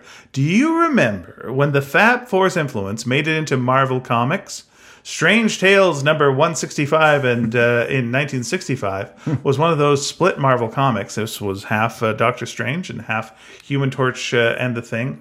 This particular issue had the Torch and Thing wearing Beatles wigs on the cover with the title Meet the Beatles. Do you remember that one? Okay, by remember, I read a reprint of it because it was 2 years before I was born. Yeah, and yes. I've never seen it or heard of it. Yeah. It's all right. It's an all right little story. Sounds good. I hope he's called Thingo in the story. Oh, Thingo would be good. I'm still wondering how Johnny talked Reed into making a wig out of unstable molecules so he could flame on while wearing it. Interesting. Didn't it just flame off when he turned, or did it actually stay on his head after he changed back again? This is a very good question. I have to look at the story again. Okay. But I did have a reprint of that story. Ian, I too take a medication that causes dizziness and conflicts with grapefruit juice. Mine is called Nefertiti. Neftipine. That is the one I'm on as well. Oh, okay. The brand name for it is Adalat, but that's what it's called. So we're on the same medicine. Yay, medicine brothers. Currently, I take 3 medications for my heart. I have an aortic tear in one of my valves. That's a defect. A normal opening that looks like a plus sign that opens in 4 triangular quarters, but mine is kind of like a football-shaped flap. Doctors mistook it for a heart murmur for years, but after a CT scan and an echocardiogram from my cardiologist, he put me on medications with constant checkups. One med increases blood flow, not pressure, to push the blood through the aortic opening. The second med regulates my overall blood pressure, and the third keeps calcium deposits from accumulating in the opening. So far, so good. After about 25 years, all right, keep it up. Yeah. With the same cardiologist, but the heart is a tricky thing. Be sure, have it checked regularly and thoroughly. Yes, I had an echocardiogram last year. I quote Frank Morgan as the wizard when he said to the Tin Woodsman, "A heart is not judged by how much you love, but by how much you are loved by others.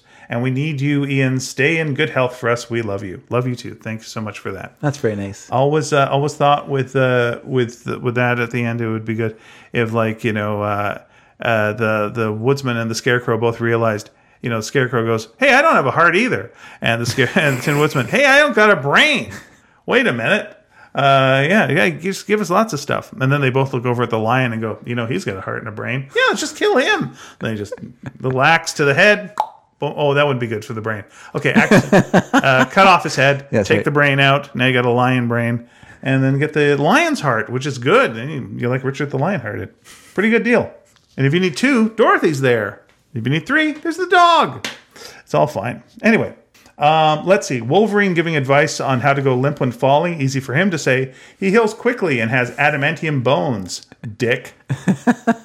Here's a weird thing about Wolverine. If we're talking nerdy, and by God, I am going to talk nerdy with you. Do you remember old timey X-Men stories? Wolverine Wolverine got a lot more injured back in the day.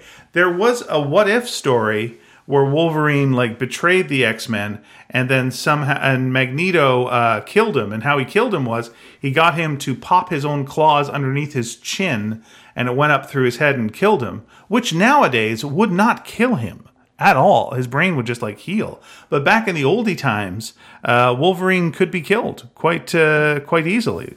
You know, he didn't have the old healing thing back then. So back in those days, yeah, not so much. I remember one that was like Pyro grabbed him and burned him, and he was messed up for like a long time after that. And nowadays, again, you just like blow off half of his body, and then it just grows back, and he goes, eh. I think it's better when he feels pain and stuff. I also love the Iron Man trilogy very much, and Sam Rockwell was like icing on the cake. I hope he shows up again. If you missed it, go back and watch the 2014 Marvel one-shot All Hail the King found on Thor The Dark World Blu-ray, and you'll see the last appearance of Rockwell. I think it's on Disney Plus as well. I remember Siskel and Ebert discussing Superman 2 and how important it was to make Clark Kent just as interesting as Superman was. This is how I felt about the Tony Stark character. In the third film, he was stripped of his armor and had to go back to what he could do without it. I really like the inventiveness of Stark in those scenes, and it had such a goddamn great soundtrack, like an 80s action show. Out with the AC/DC, in with the Brian Tyler. Sorry to say, I have no jokes that come to mind. I usually just repeat something funny I recently heard on television or online. It then falls into that gaping black hole somewhere at the back of my mind to make room for more stuff, I guess. I do also have my favorite stories to tell, funny ones I never forget, but they're a little more personal than jokes, and so funny that I'm asked to retell them from time to time. I tell one here, but it's lengthy to write, and are best told in person. All right, we'll wait for you to show up. Come on by. And Dave... Down. Come on down. Dave... Yeah? I remember asking you about so many different bands and music while you and Mary were doing listening party. ELO, Toy Town Psych, the Bonzo Dog Doodah Band, and Neil Innes. A while back, I also discovered two other bands I never mentioned to you, and to this day have never took to looking them up. So I'll ask you about them. Okay. The Circle, Cyrkle, and Small Faces. I heard them both one weekend on a show played on Sirius XM radio in the car. So I looked up their songs, Turn to the Century, and Ichiku Park, and others. What are your thoughts on those bands, Dave? I have less thoughts about The Circle, who are Red Rubber Ball. Okay. They did Red Rubber Ball, which is a great song, which is actually written by Paul Simon of Simon & Garfunkel. Gave them that song, and it's a fantastic song. And they're a very good kind of sunshine pop psych band. But I think they only did one album produced by John Simon, the Columbia producer, and it's good. They're good. The Small Faces are something a little different because they are super good. Yeah, they were like a great band. They were called the Small Faces because they were all like a bunch of short guys. The lead singer in the group, Steve Marriott, he was a former child actor. I think he probably was in Oliver, as all short young British men had to be at that time. They had to do their time in the service. Yeah. You know, Phil Collins. That was Fagan's gang. Phil Collins, David Jones, you know, I put in my time in the service even though only my father was British. I did. I was in Fagan's gang in a production of Oliver. Yeah. So, you know, all kids, even kids who are of sort of British, you still have to do your service. Yeah. Of course you do. It's like being in the Israeli Defense Force. So long, fare thee well, pip, pip, cheerio, we'll be back soon. So Marriott, you know, was an incredibly talented and just had one of the greatest singing voices of British pop. They started off as they were managed by the famously violent hoodlum Don Arden, father of Sharon Arden, now better known as Sharon Osbourne, who was, of course, she became Ozzy's manager and split him from the Black Sabbath gang. But anyway, let's not go into that. But Don Arden is one of those guys who have stories about him, like he famously held a songwriter out a window by his ankles, but in a building, holding him 4 stories in the air to get him to agree to do something for him. But he started managing Small Faces, and at that point they were like, there's the 4 of them. There was let's see if I can remember their names off the top of my head. So there's the drummer, Kenny Baker, who would later play with The Who after Keith Moon died. There was Steve Marriott, as I said. There was Ian McLaughlin, who played the keyboards. And then there was the bass player, whose I keep trying to think of his name while I'm talking, and I can't. And it's really bugging me because he was a big part. He was a big part of the group. He was a major songwriter in the band, and one of the. Oh my! I'm sorry, I can't remember his name. That's so bad that I. Anyway, maybe it'll pop into my head. Well, I'm trying to think. He did an album with Pete Townsend later on. It was kind of like I'll raise some money for you. We'll do an album together situation because he suffered from like Parkinson's or something later in life, and I can't think of his name. And that's really sad because he's very good. Anywho, so they were playing together, and then they kind of had a falling out with Arden because he was releasing songs without telling them, and basically like they would do a demo and he'd put it out, and they didn't like that, so they left him, and they signed to Immediate Records, which was the record label run by my memory. That's okay. It's not what it once was, I just can't. Things don't just pop into my head the way they used to. But anyway, Andrew Loog Oldham, who was the manager of the Rolling Stones, started this record label called Immediate Records and signed some fantastic artists like Small Faces and P.P. Arnold and Chris Farlowe, one of the greatest voices of British kind of white, like blue-eyed soul or what I call it. And they started like this great run of songs on that label because it's pretty much run like, you got a song, come in, we'll produce it all, Andrew's like all on board with what you want to do, no questions asked, he's going to throw all the money in the world at it. And yeah, it has made some of the greatest songs. But my personal favorite Small Faces song is Tin Soldier. You know that song, Tin Soldier? Like One Tin Soldier Right Away? No. It's the one that goes like, I do. Do you know this song? Oh, okay, yeah. There was a cover version of it. I don't think done like by Street Heart or something like that when we were younger. And that's the version I knew for a long time. Okay.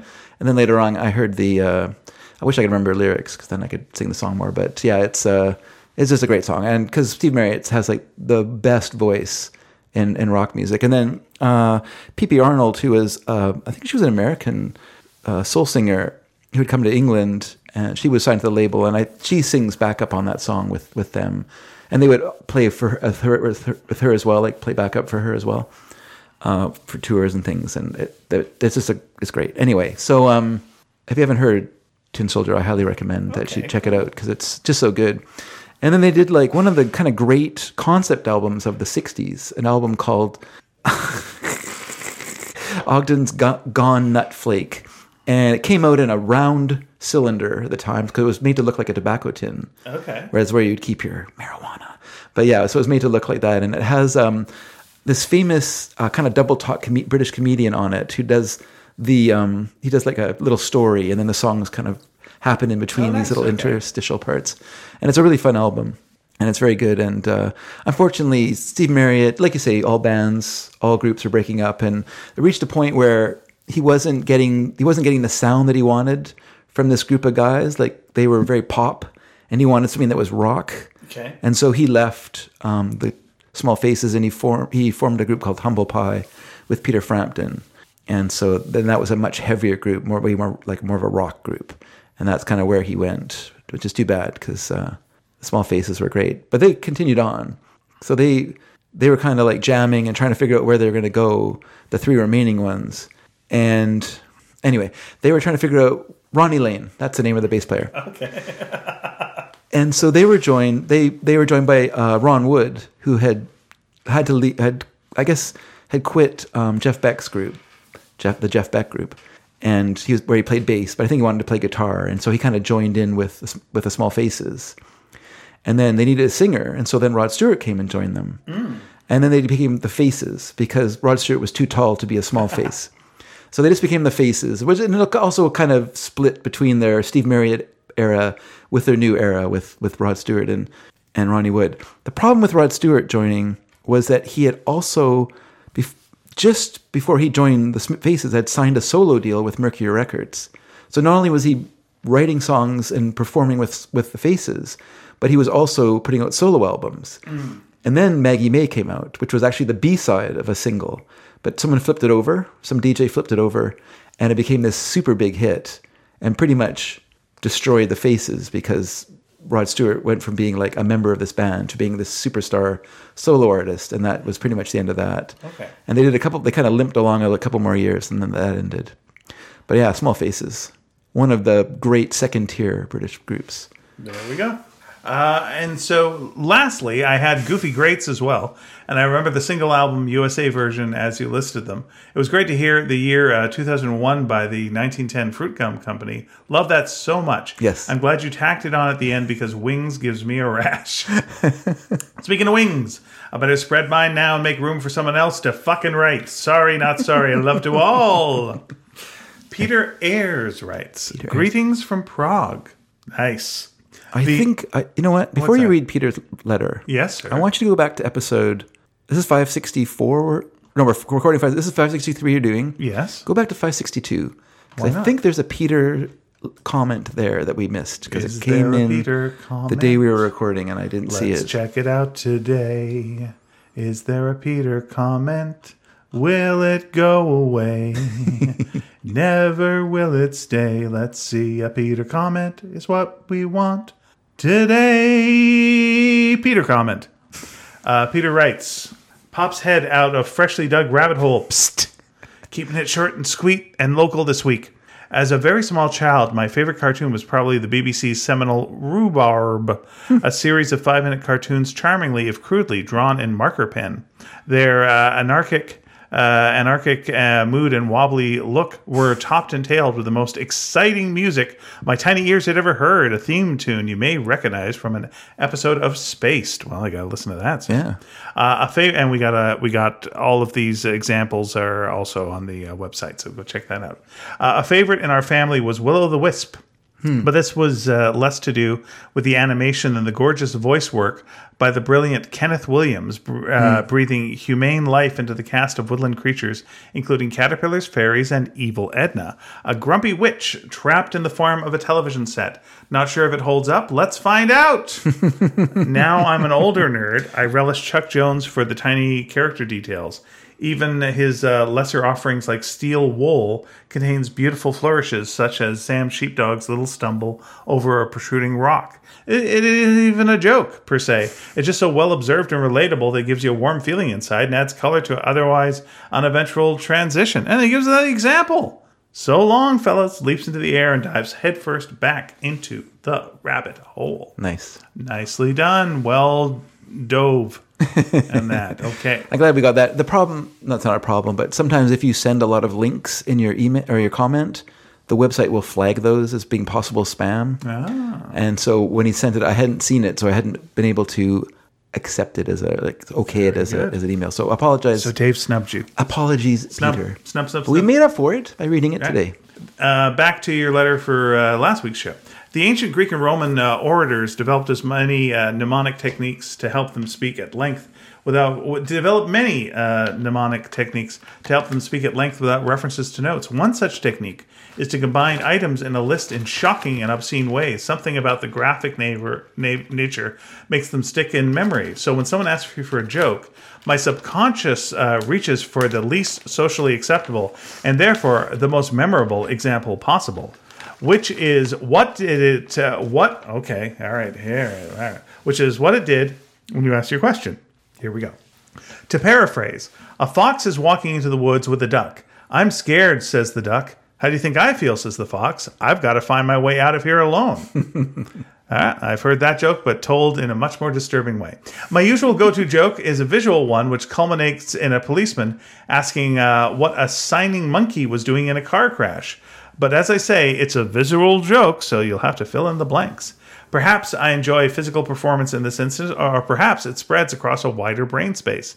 Dave, I'd like to hear your thoughts on the following. Here we go. Ready? Ween, all right. the Shags, and the genre of Calypso. Wow. Okay. Ween, Dean and Jean Ween, as they're known. Obviously... Are you keen on Ween? I'm so on Ween. Are you going to demean Ween? I'm not going to demean them. I have one album by them. I can't remember the name of it. It has a very appealing cover because it features prominently a woman's chest. But anyway, enough of that. They're okay to me. I feel like they're too facetious, is maybe the word. Like they're not... Mm-hmm. Like I like... Well, this is what you do with brass is you wean off of them. You wean off of them. It does make sense. Yes. Okay. I feel like they're to me, their music is very surface, and I don't know. Like I've listened to that one, and I've heard a couple other songs, and nothing they've done has ever grabbed me to make me want to like jump aboard. So I maybe I haven't heard the right stuff, so that's a possibility. You never know. Sometimes a song will grab you and you don't expect it, and suddenly you're off to the races. The Shags are very difficult to listen to. Okay. Because they were a group of sisters who wanted to play like music, and their dad was very what's the word?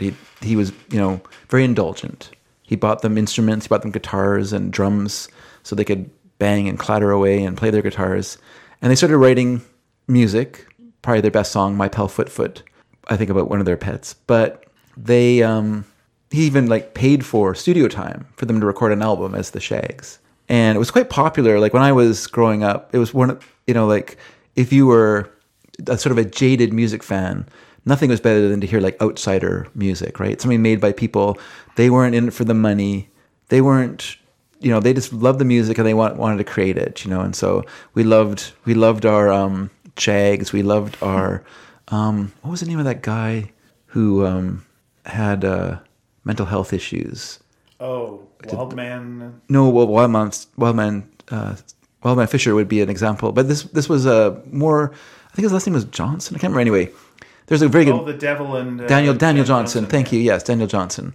Just kind of stuff like that, which is really outsider because they're not. It's obvious they're just compelled to make what they're doing, or they're just doing it because they love it, and they're not necessarily the most talented person in the world, but it's interesting because of the spirit, the love behind it, right? And so the Shags kind of fell under that, where it's it's terribly recorded, hard to listen to.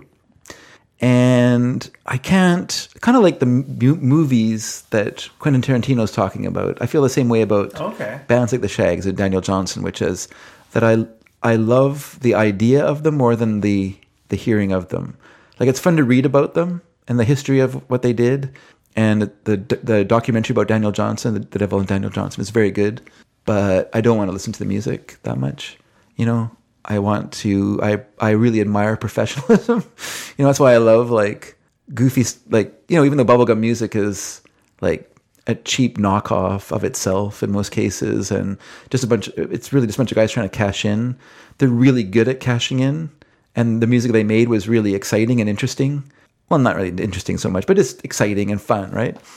And stuff like the Shags, or I don't know. It just doesn't. It's not this. Like I don't know. I just fair enough. And it's fine. Calypso. It's fine. And Calypso music, I'm not super familiar with Calypso music. It's interesting. I was just reading a book about the Brill Building and 1650 Broadway, which was another building where all of the kind of famous songwriters of the early 60s worked out of, like Pomus and Schumann and Weil and Barry and Ellie Greenwich and Cynthia Mann and Jeff Barry, and Ellie Greenwich and Barry Mann and Jerry Goffin and Carole King and Doc Pomus and Mort Schumann and all the lesser lights of that time period worked out of those buildings, writing rock and roll music in the early days, and before the Beatles came, when it was still socially acceptable for musicians to play other people's music. Yeah. And it's interesting in that story, they're talking about Don Kirshner, who sold his company, Alden.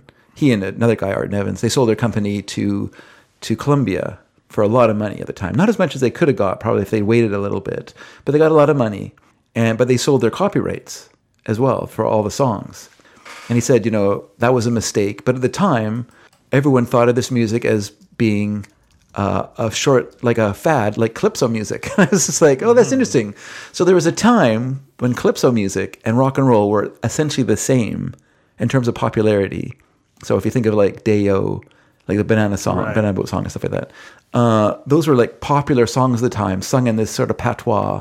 And there was as popular as rock and roll, but for whatever reason, that was a fad. Calypso was a fad, and it kind of faded away from the public attention. And then Alan Arkin had to get other work. Yeah. He did the Banana Boat song. He was one of the co-writers, yeah. I mean, they adapted it from another song. Yeah. And put their names on it. which is not uncommon at the time, of course. He's very annoyed with Harry Belafonte having a bigger hit version. Well, it's a better version. Yeah, I know. Yeah, he's a better actor than he is a singer, too. Yeah. So it all works out for him. Sure. Yeah, it was good. His things were good. So, It was a real catch-22 for him. but Van Dyke Parks, the session musician, later worked on Smile with Brian Wilson and then started his own solo career. In the 70s, he discovered the magic of Calypso and did a couple of albums, one called Discover America, which are like covers of Calypso songs through his lens, which I quite enjoy. It's probably not pure Calypso the way that Peter would like, but I'm not really familiar with it. It's not something that's part of our culture in Canada. Yeah. And something that we talked about in the show is like living in Vancouver, we have a very small, really small black population here. Like less than 10% of our population is black. And most of the black people who are here are, unlike in Toronto, where a lot of people came from the West Indies and moved to Toronto, most of our black population here are from Africa, are African refugees who've been sponsored to live in Canada or live in Vancouver. So it's a totally different tradition, So we don't really have like a West Indies tradition. Like anyone who likes reggae and stuff like that here in BC, or just have heard it secondhand. They've never experienced it as a culture or a community the way they could have done if they were from Toronto or obviously from the West Indies or from London, where lots of West Indies immigrants moved there in the late 50s, 60s. We didn't really have that here, so it's not really part of our thing. It's music I'm kind of curious, but I'm not a big reggae fan. I don't like the beat of it. Okay. And so I don't like, it doesn't really do it for me. So there are some songs I like, but yeah, I've often thought of doing my top 5 reggae songs because there's probably 5 that I like. Okay. But it's that's my feeling about Calypso, or Very my good. thoughts on Calypso anyway. All right. To connect last week's introductory chat about gout, meaning tasty in French but having icky connotation. Goo. Very good. Connotations in English to the evergreen Sneaky D topic of chocostalgia. Cadbury UK ran a series of animated cream egg commercials back in the those are good. mid-2000s Yes. with the copy Here Today, Goo Tomorrow. The series feature the Ovid confectionery joyously ending their lives in a variety of creative ways, and much like cream eggs, are both delightful and sticky. And there is a link there. Thank you. Now, for our next thing, I'm going to need you to go to the page. And because we've got a little back and forth. Oh, okay. Let me just open a tab on my phone. Go to Sneaky Dragon. Just give it a second, everybody. We'll just slowly read as we go. This is from Jonathan Bampton, who says, "Greetings from Ashbury Park, New Jersey." Hey, that's my wife used to hang out there. She was born in Hoboken. All hail the new prize winners.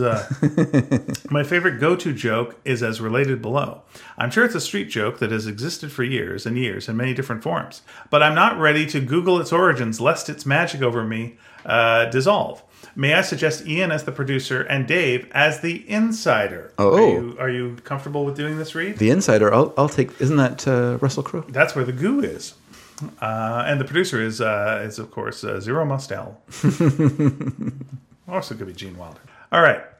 Oh, yeah. I've been super busy lately. That's so? Yeah, 3 massive projects are on the go. Glad to hear that. Anything you can tell us about? Well, I'm doing this one thing with Spielberg. Steven Spielberg? No, it's his younger cousin. Directed a few episodes of Parks and Rec.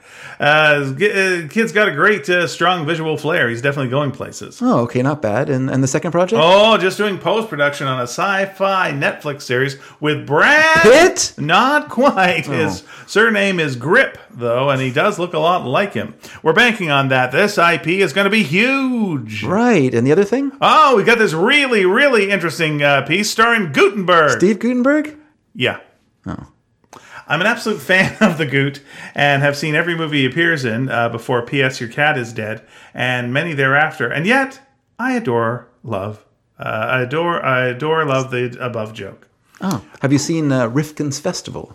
The recent Woody Allen movie. He's in that. Very good. The Goot appears in there. It's also Can't Stop the Music, the Village People film. That's kind of it. Quite a while ago. Yep. Questions for Ian. What joke, segue, callback aside have you had in your stand-up for the longest period of time? Not suggesting that you use it often, but is there anything evergreen in the tank you can always rely on? What is the oldest? Yeah, it's a bit. Well, there's one. Okay. Okay. The one of the things that comes up the most, I guess, is a thing where I watched this in a movie, and it was an experiment they did where they had 2 vats of water, and in one vat of water they wrote the word love on the outside, and the other they wrote the word hate on the outside. And the next day they came in and measured the water, and the one that said love was positively charged and had beautiful crystalline structure if you looked at it microscopically, and the other one it was negatively charged and had chaotic structure. And the person who was doing the test said, "Isn't this amazing, the effect that words can have on water? Could you imagine the effects that they have on people?" And I thought that is quite the discovery. But the bigger discovery is water can read.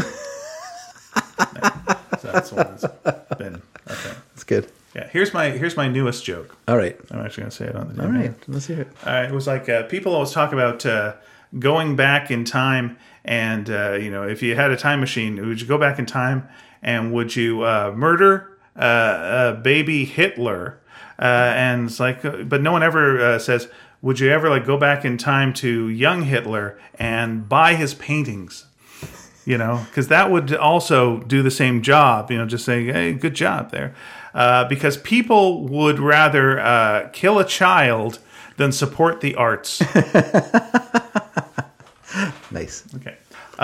Second, is there any joke you have that you have wrestled yourself over on its appropriateness and ultimately decided it is justifiable, or that the very dilemma is usually enough to nix it?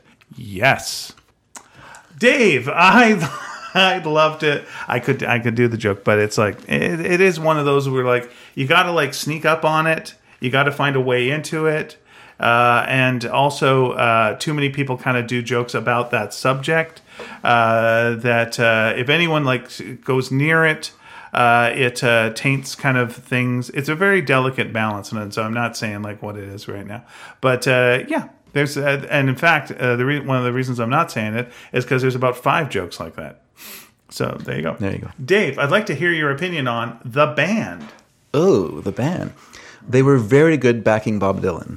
That's what I'll say. My feeling about the band, if you're a music fan, you grow up and you hear a lot about the band from people because they were very influential. I wouldn't say they were incredible sellers in their day, but they were very influential amongst. George Harrison loved the band, and he wanted to be in something like the band, but which the Beatles weren't, and it was very frustrating to him. They were a band with 3 strong singers. I think 3 strong singers, right? Sorry, 3. Yeah, Levon Helm. Okay.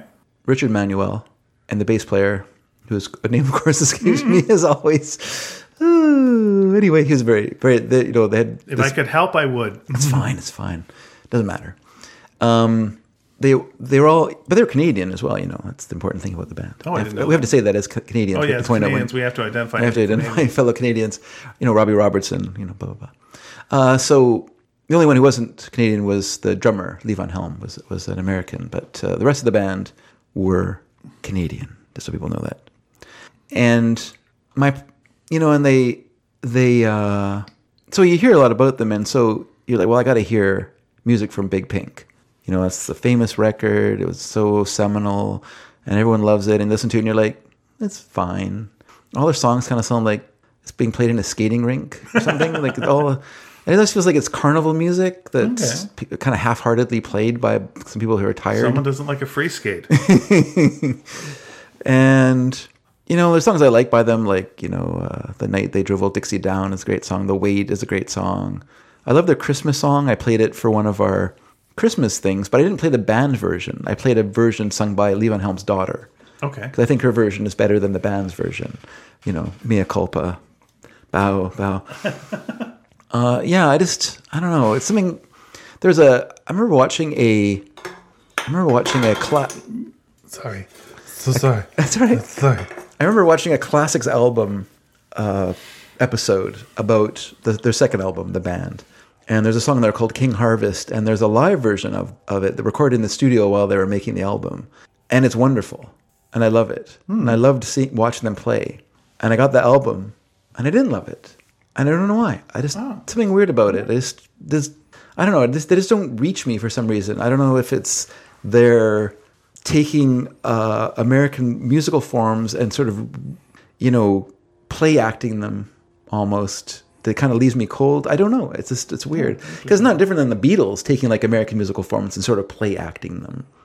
But they transform them in a way that the band don't, to me. And I don't know. It just doesn't do it for me. And there's a precipitous fall off after the band as well. The first two albums, are very good according to legend. Doesn't reach me. I'm sorry, but it seems after that, Stage Fright on, there's like a big drop in quality, and there's a lot of like substance abuse and problems in the band that affected them and kind of spoiled it all. And that's my thoughts about the band. But thank you for asking, everyone. Some of you asked about bands that I know. Some of you asked about bands I don't know very well. So that was kind of interesting. Very interesting. All right. And that is the end of those. Now, do we have any electronic mail? We have an email. All right. We have an email. This is from Brent Tannehill, who writes to us from... jail. No, kind of like it. Washington. Oh, okay. That's where they all should go. Oh, we're talking the state? Yeah. Oh, that's fine. That's okay. He says, "Hey, Sneaks. I keep meaning to write, but never get around to it." That's the same with me. "Here's some answers to the questions of the week, past, present, and future." What? How that? Okay. Creepy. Favorite time of the year? June 1st to 10th, where I live, which is called the Methow Valley in north central Washington. Mm-hmm. Those 10 days are the most amazing, with all the spring flowers blooming and nature at its zenith. And my birthday. Your birthday is also important. As summer progresses, we start hiking trails at higher and higher elevations to enjoy spring for a few more months. Also in mid-October, it can be very nice here with the fall color, which is yellow. Okay. We have that too, Brent, because it doesn't... I learned that it doesn't get cold here fast enough for us to get like the bright red colors and oranges of the back east, where they have like kind of a quick frost that suddenly falls upon them. They get startled and the leaves get embarrassed. Yeah, that's exactly right. They all blush. Favorite thing to do at an amusement park? Roller coaster. My favorite roller coaster is the Giant Dipper at the Santa Cruz Boardwalk, which is the oldest wooden roller coaster in the country. I wonder how old it is. That sounds kind of fun, actually, Santa Cruz. I've been to... It was Santa Monica, the 1924. Wow, that's older than ours. Yeah. Cool. Yeah. It's a designated historical landmark. And hysterical as well. Mm-hmm. Favorite cartoon when I was a kid? All Looney Tunes, including Foghorn Leghorn. I love all of them. A leghorn chicken is pronounced leghorn, but it doesn't rhyme with foghorn, so never mind. Have you ever broken a bone? Yes, my ribs. I went to the doctor, but he said there's nothing to be done about broken ribs.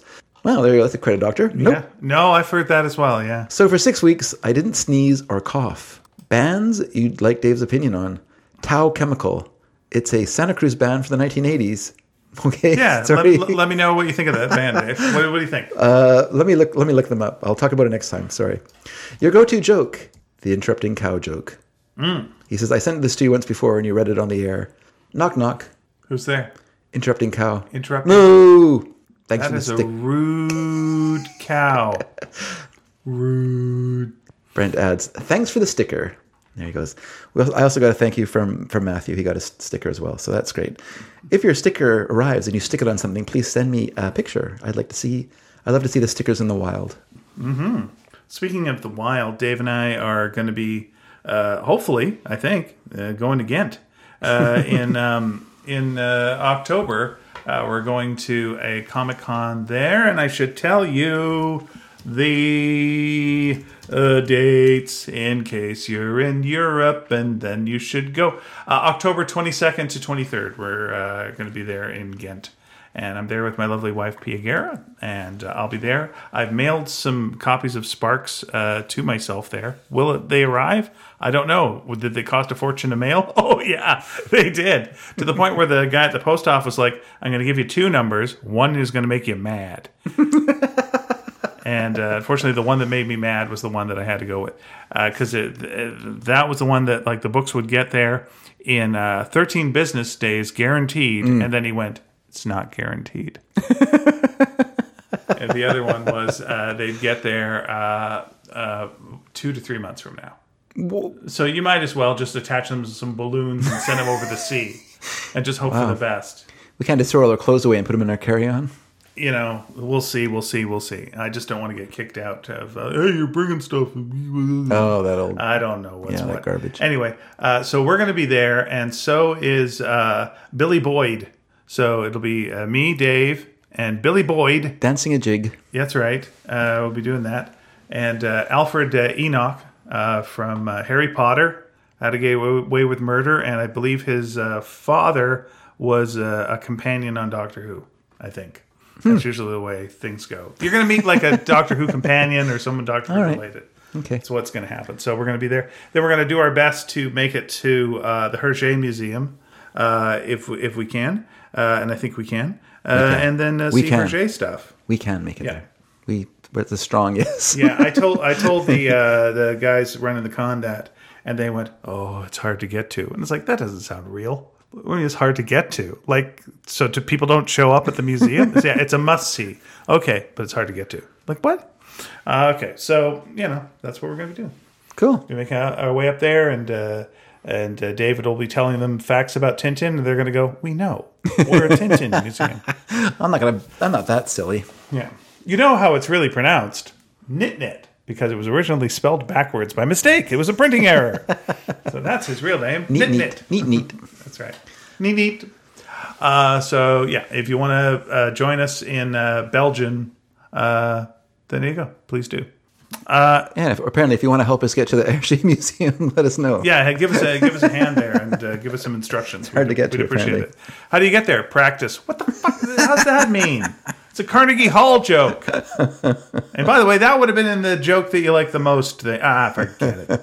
Anyway, so we got to come up with some questions for next week, Dave. Oh, well, let's get some help from someone. All right, let's go to the Wheel of Help. We're spinning the wheel. And what is it landing on, Dave? This is from Brent. Brent says, "What movie have you seen more than any other? And how many times have you seen it?" Oh. I'm going to then ask as well, what movie have you, and this only counts for in a theater, have you only seen part of? And why? And that could be because you went, enough of this, and walked out. It could have been there was a fire and you had to leave. Mm-hmm. It could be like me one time. I was watching Heat and realized I have to work, and I had to like leave. So I'm never really sure how it ended. I watched them sit down for the meal, and I was like, "Shit, I gotta go." So I had to go.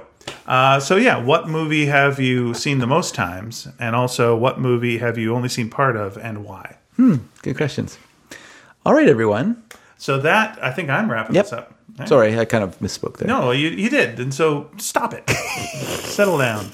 Thanks so much for listening to us talk for a long time. I'm going to check in with my family and see how everyone's doing. And we'll take any of your well wishes and good thoughts sent their way and our way. And would appreciate them. Thanks so much. Please contact us for questions and more. At Sneaky Dragon, which is either going to sneakydragon.com, our website, www.sneakydragon.com, and going to any episode that you want, and then posting in the message area. And you're like, "Oh, I posted, it's too late to post for that." As clearly heard on this episode, it's ne'er too late to post on past episodes. We will read your older letters as well. So you can do that. You can go to Facebook, where we also have a Sneaky Dragon page, and you can post there. Or you can go to Tumblr, sneakydragon.tumblr.com, or email style, as you just heard, sneakyd@sneakydragon.com. That is sneakyd@sneakydragon.com. That's where we is at. So once again, we appreciate your kind attention. I've been Ian. I've been David. Oh, and by the way, it was Rick Danko who played bass in the band. And I also forgot to mention Garth Hudson, the keyboard player. There you go. Those of you that were going, "Come on!" No, you got it. The circle of life is completed. Oh.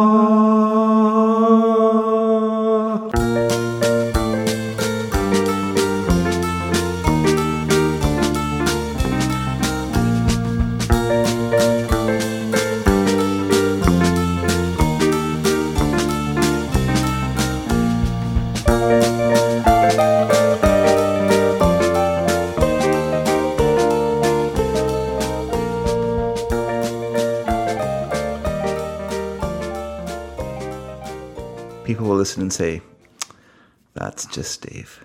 Mm-hmm. Like my sitcom.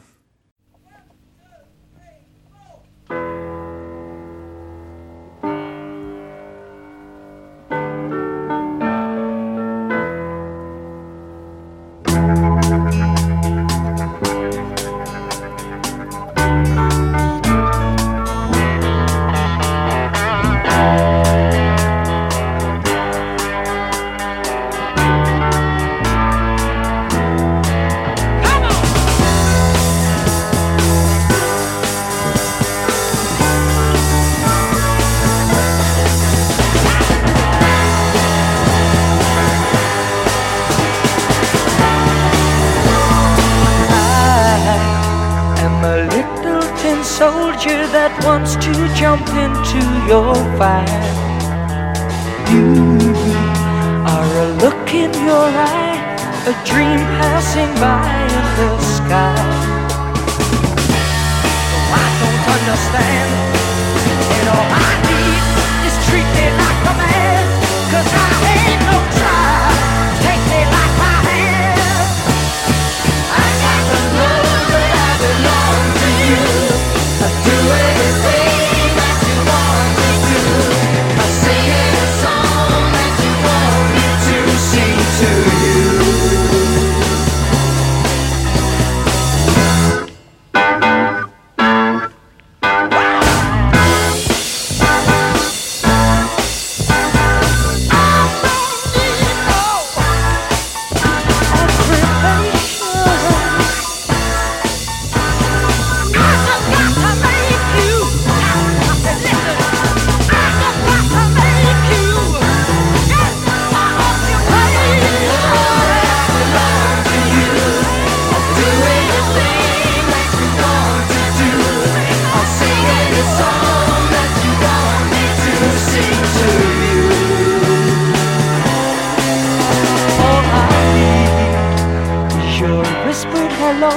Smiles melting the snow, nothing hurt.